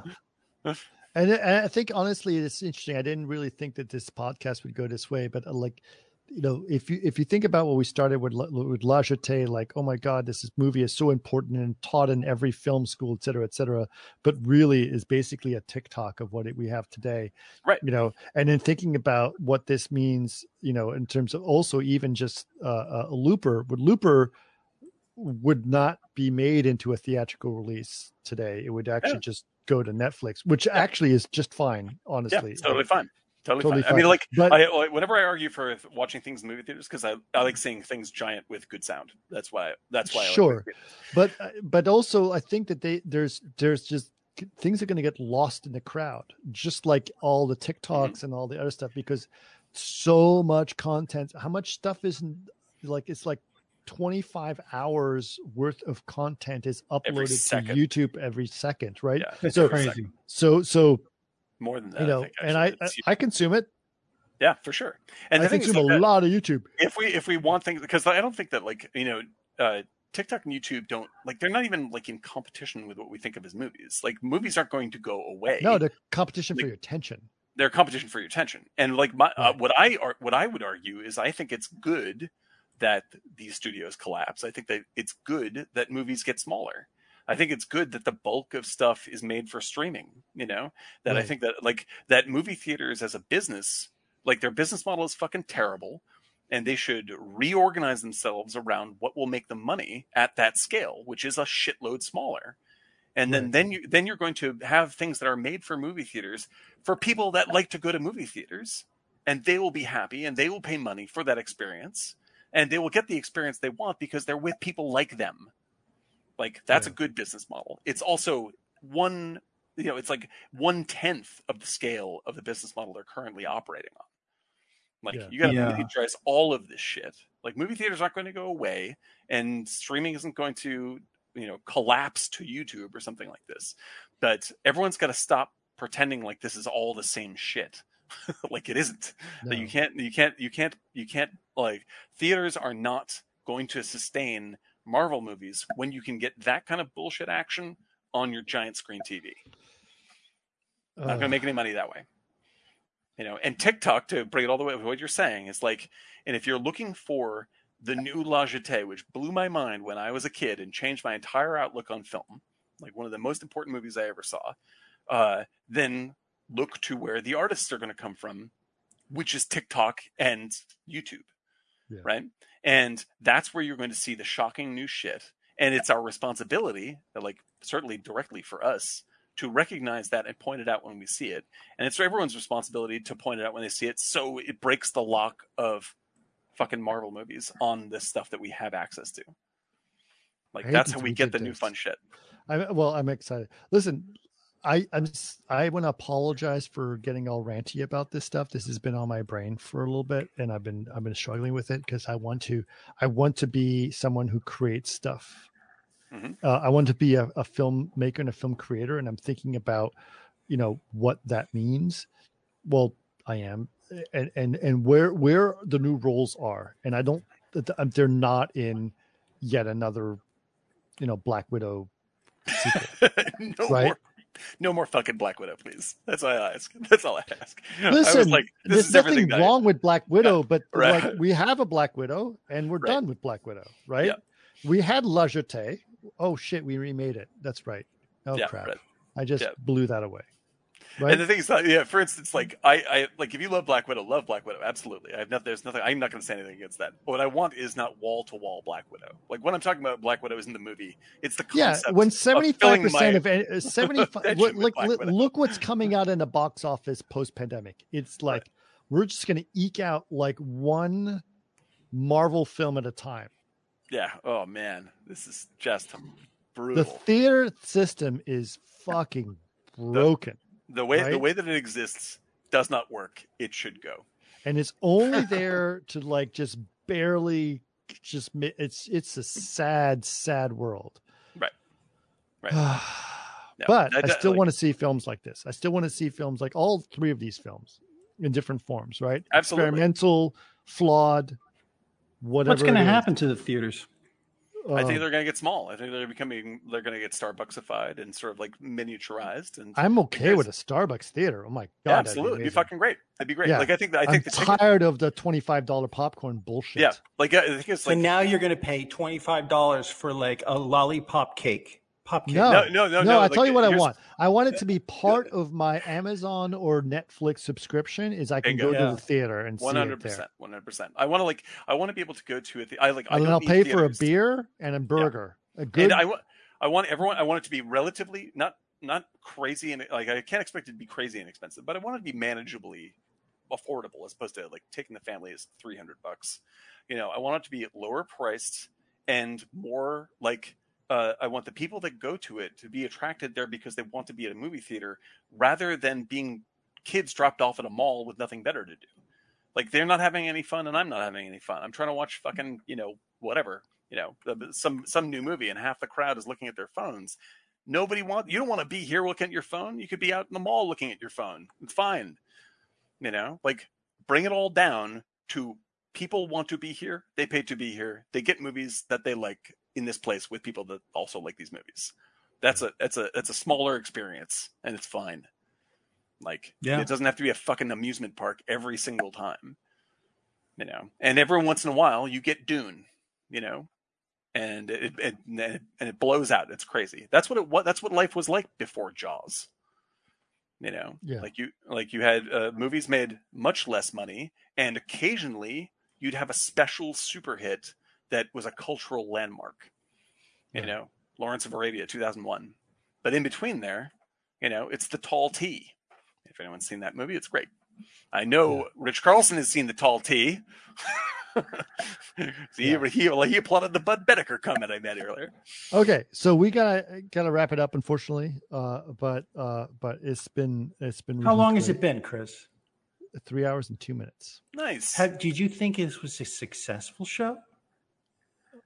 That seems sarcastic. Yes, I do. No, it's not. Very successful show. I do believe it was a successful show. I was trying to actually think, it's like, do I want to talk more about Looper or this and that? But I think we brought up all the good points and at least emotionally conveyed the message that all three of these films are things that people should be paying attention to.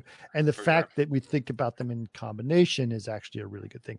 It was actually, as an exercise to do, it was great watching all three of these films as part of a series compared to just watching them individually and enjoying them, because like the sequence of events makes sense, right? Well, it also leveraging these movies against each other and seeing their strengths and weaknesses reveals all sorts of other stuff that we wanted to talk about.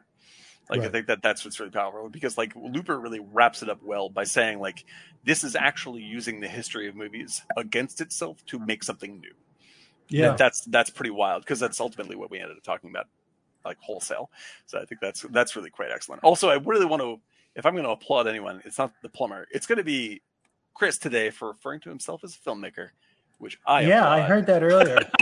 Holy moly! That's right. The first time. That is a very positive and good thing to hear. That makes me very happy. Very, very proud to be. I guess I did say that, didn't I? Yeah, we are three filmmakers here and three creatives, and that's why we're invested in this kind of shit. It's not just because we like talking movies. Like Yeah. we're all very energetically involved in this stuff. I'll just put it this way: I don't just work for a software company. I like the sound of that. That makes me quite psyched for you. Excellent. Nice job, everybody. Well job. Excellent. All right. Thank you guys so much for joining us. I really appreciate it. People came aboard. This was great.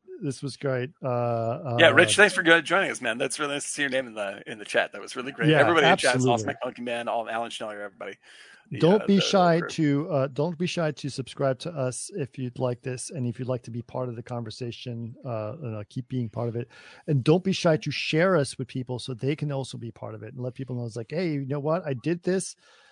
I'd love to tell people about it and enjoy it, because I know. And also, don't be shy to say, "Let Eric talk." Let Eric talk. God damn it, Dan. That's a great T-shirt right there. Let Eric talk. Let Eric talk. It's true. I agree. I don't talk a lot. I don't live up to it, but I agree with it. Yeah. Yeah. Oh, Anthony, thank you for the little MG sweetness right there. That's a perfect little icon for us. Yes, and it reminds us that we have to come up with special symbols for you guys that have subscribed to us, because I think we can actually give you little pingable works of art. Right. That's a doable thing. Oh, yeah, I forgot to say it. If you guys subscribe to us and you are a subscriber to the channel, Eric draws a lot constantly and does sketches, and we will give you a piece of art that Eric has drawn for you guys. So as a thank you for subscribing, and that will be we'll just put it in the mail. And I think Jay last week joined us. And we sent him a piece as well. So that was fun. I think next week we are going to try to do a watch party. Watch party. We have a few things on the list. If you guys don't know what the watch party is, which is different than this, it is where we actually watch a movie and comment on a movie. Those are not part of the podcast. Those are a live experience only. Yep. Quite entertaining. Right. Yep. And the reason that they have to be a live experience, because the way that they work is that you have to have an Amazon Prime account to be part of it. Or although we found a way to work around it for those of you who don't have Amazon Prime, and we'll get to that point next week. But basically, we watch a movie and we all comment. Think Mystery Science 3000, but Martini Giant style, really. Yeah, and we're pretty funny, but chat is phenomenally funny. Chat is golden. Chat is pure gold. And so there's regulars like McMonkey Man who freshen that situation quite heavily.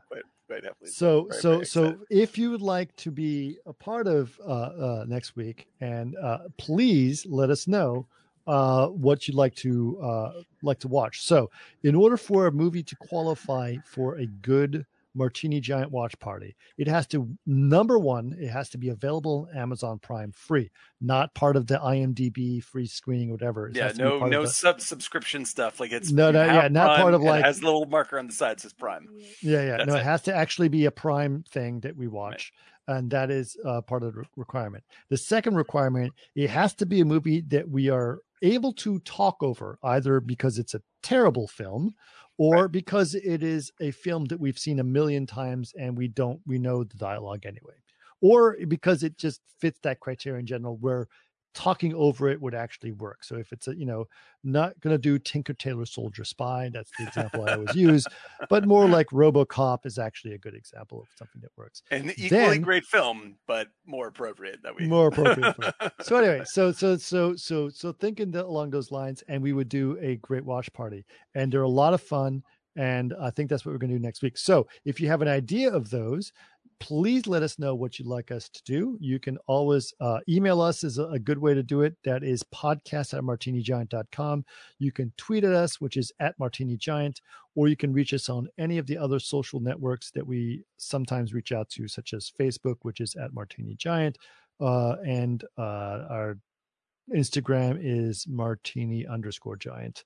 And obviously, if you're already on Twitch, if you're following us here, it is also Martini_Giant. But yeah, we'd love to have you on there and do that. So, but we do have some ideas on that. And let us know how we're doing. That's another thing. Put Yes, us out there, share us with your friends and everything else. And if you need a kitten, we have kittens available.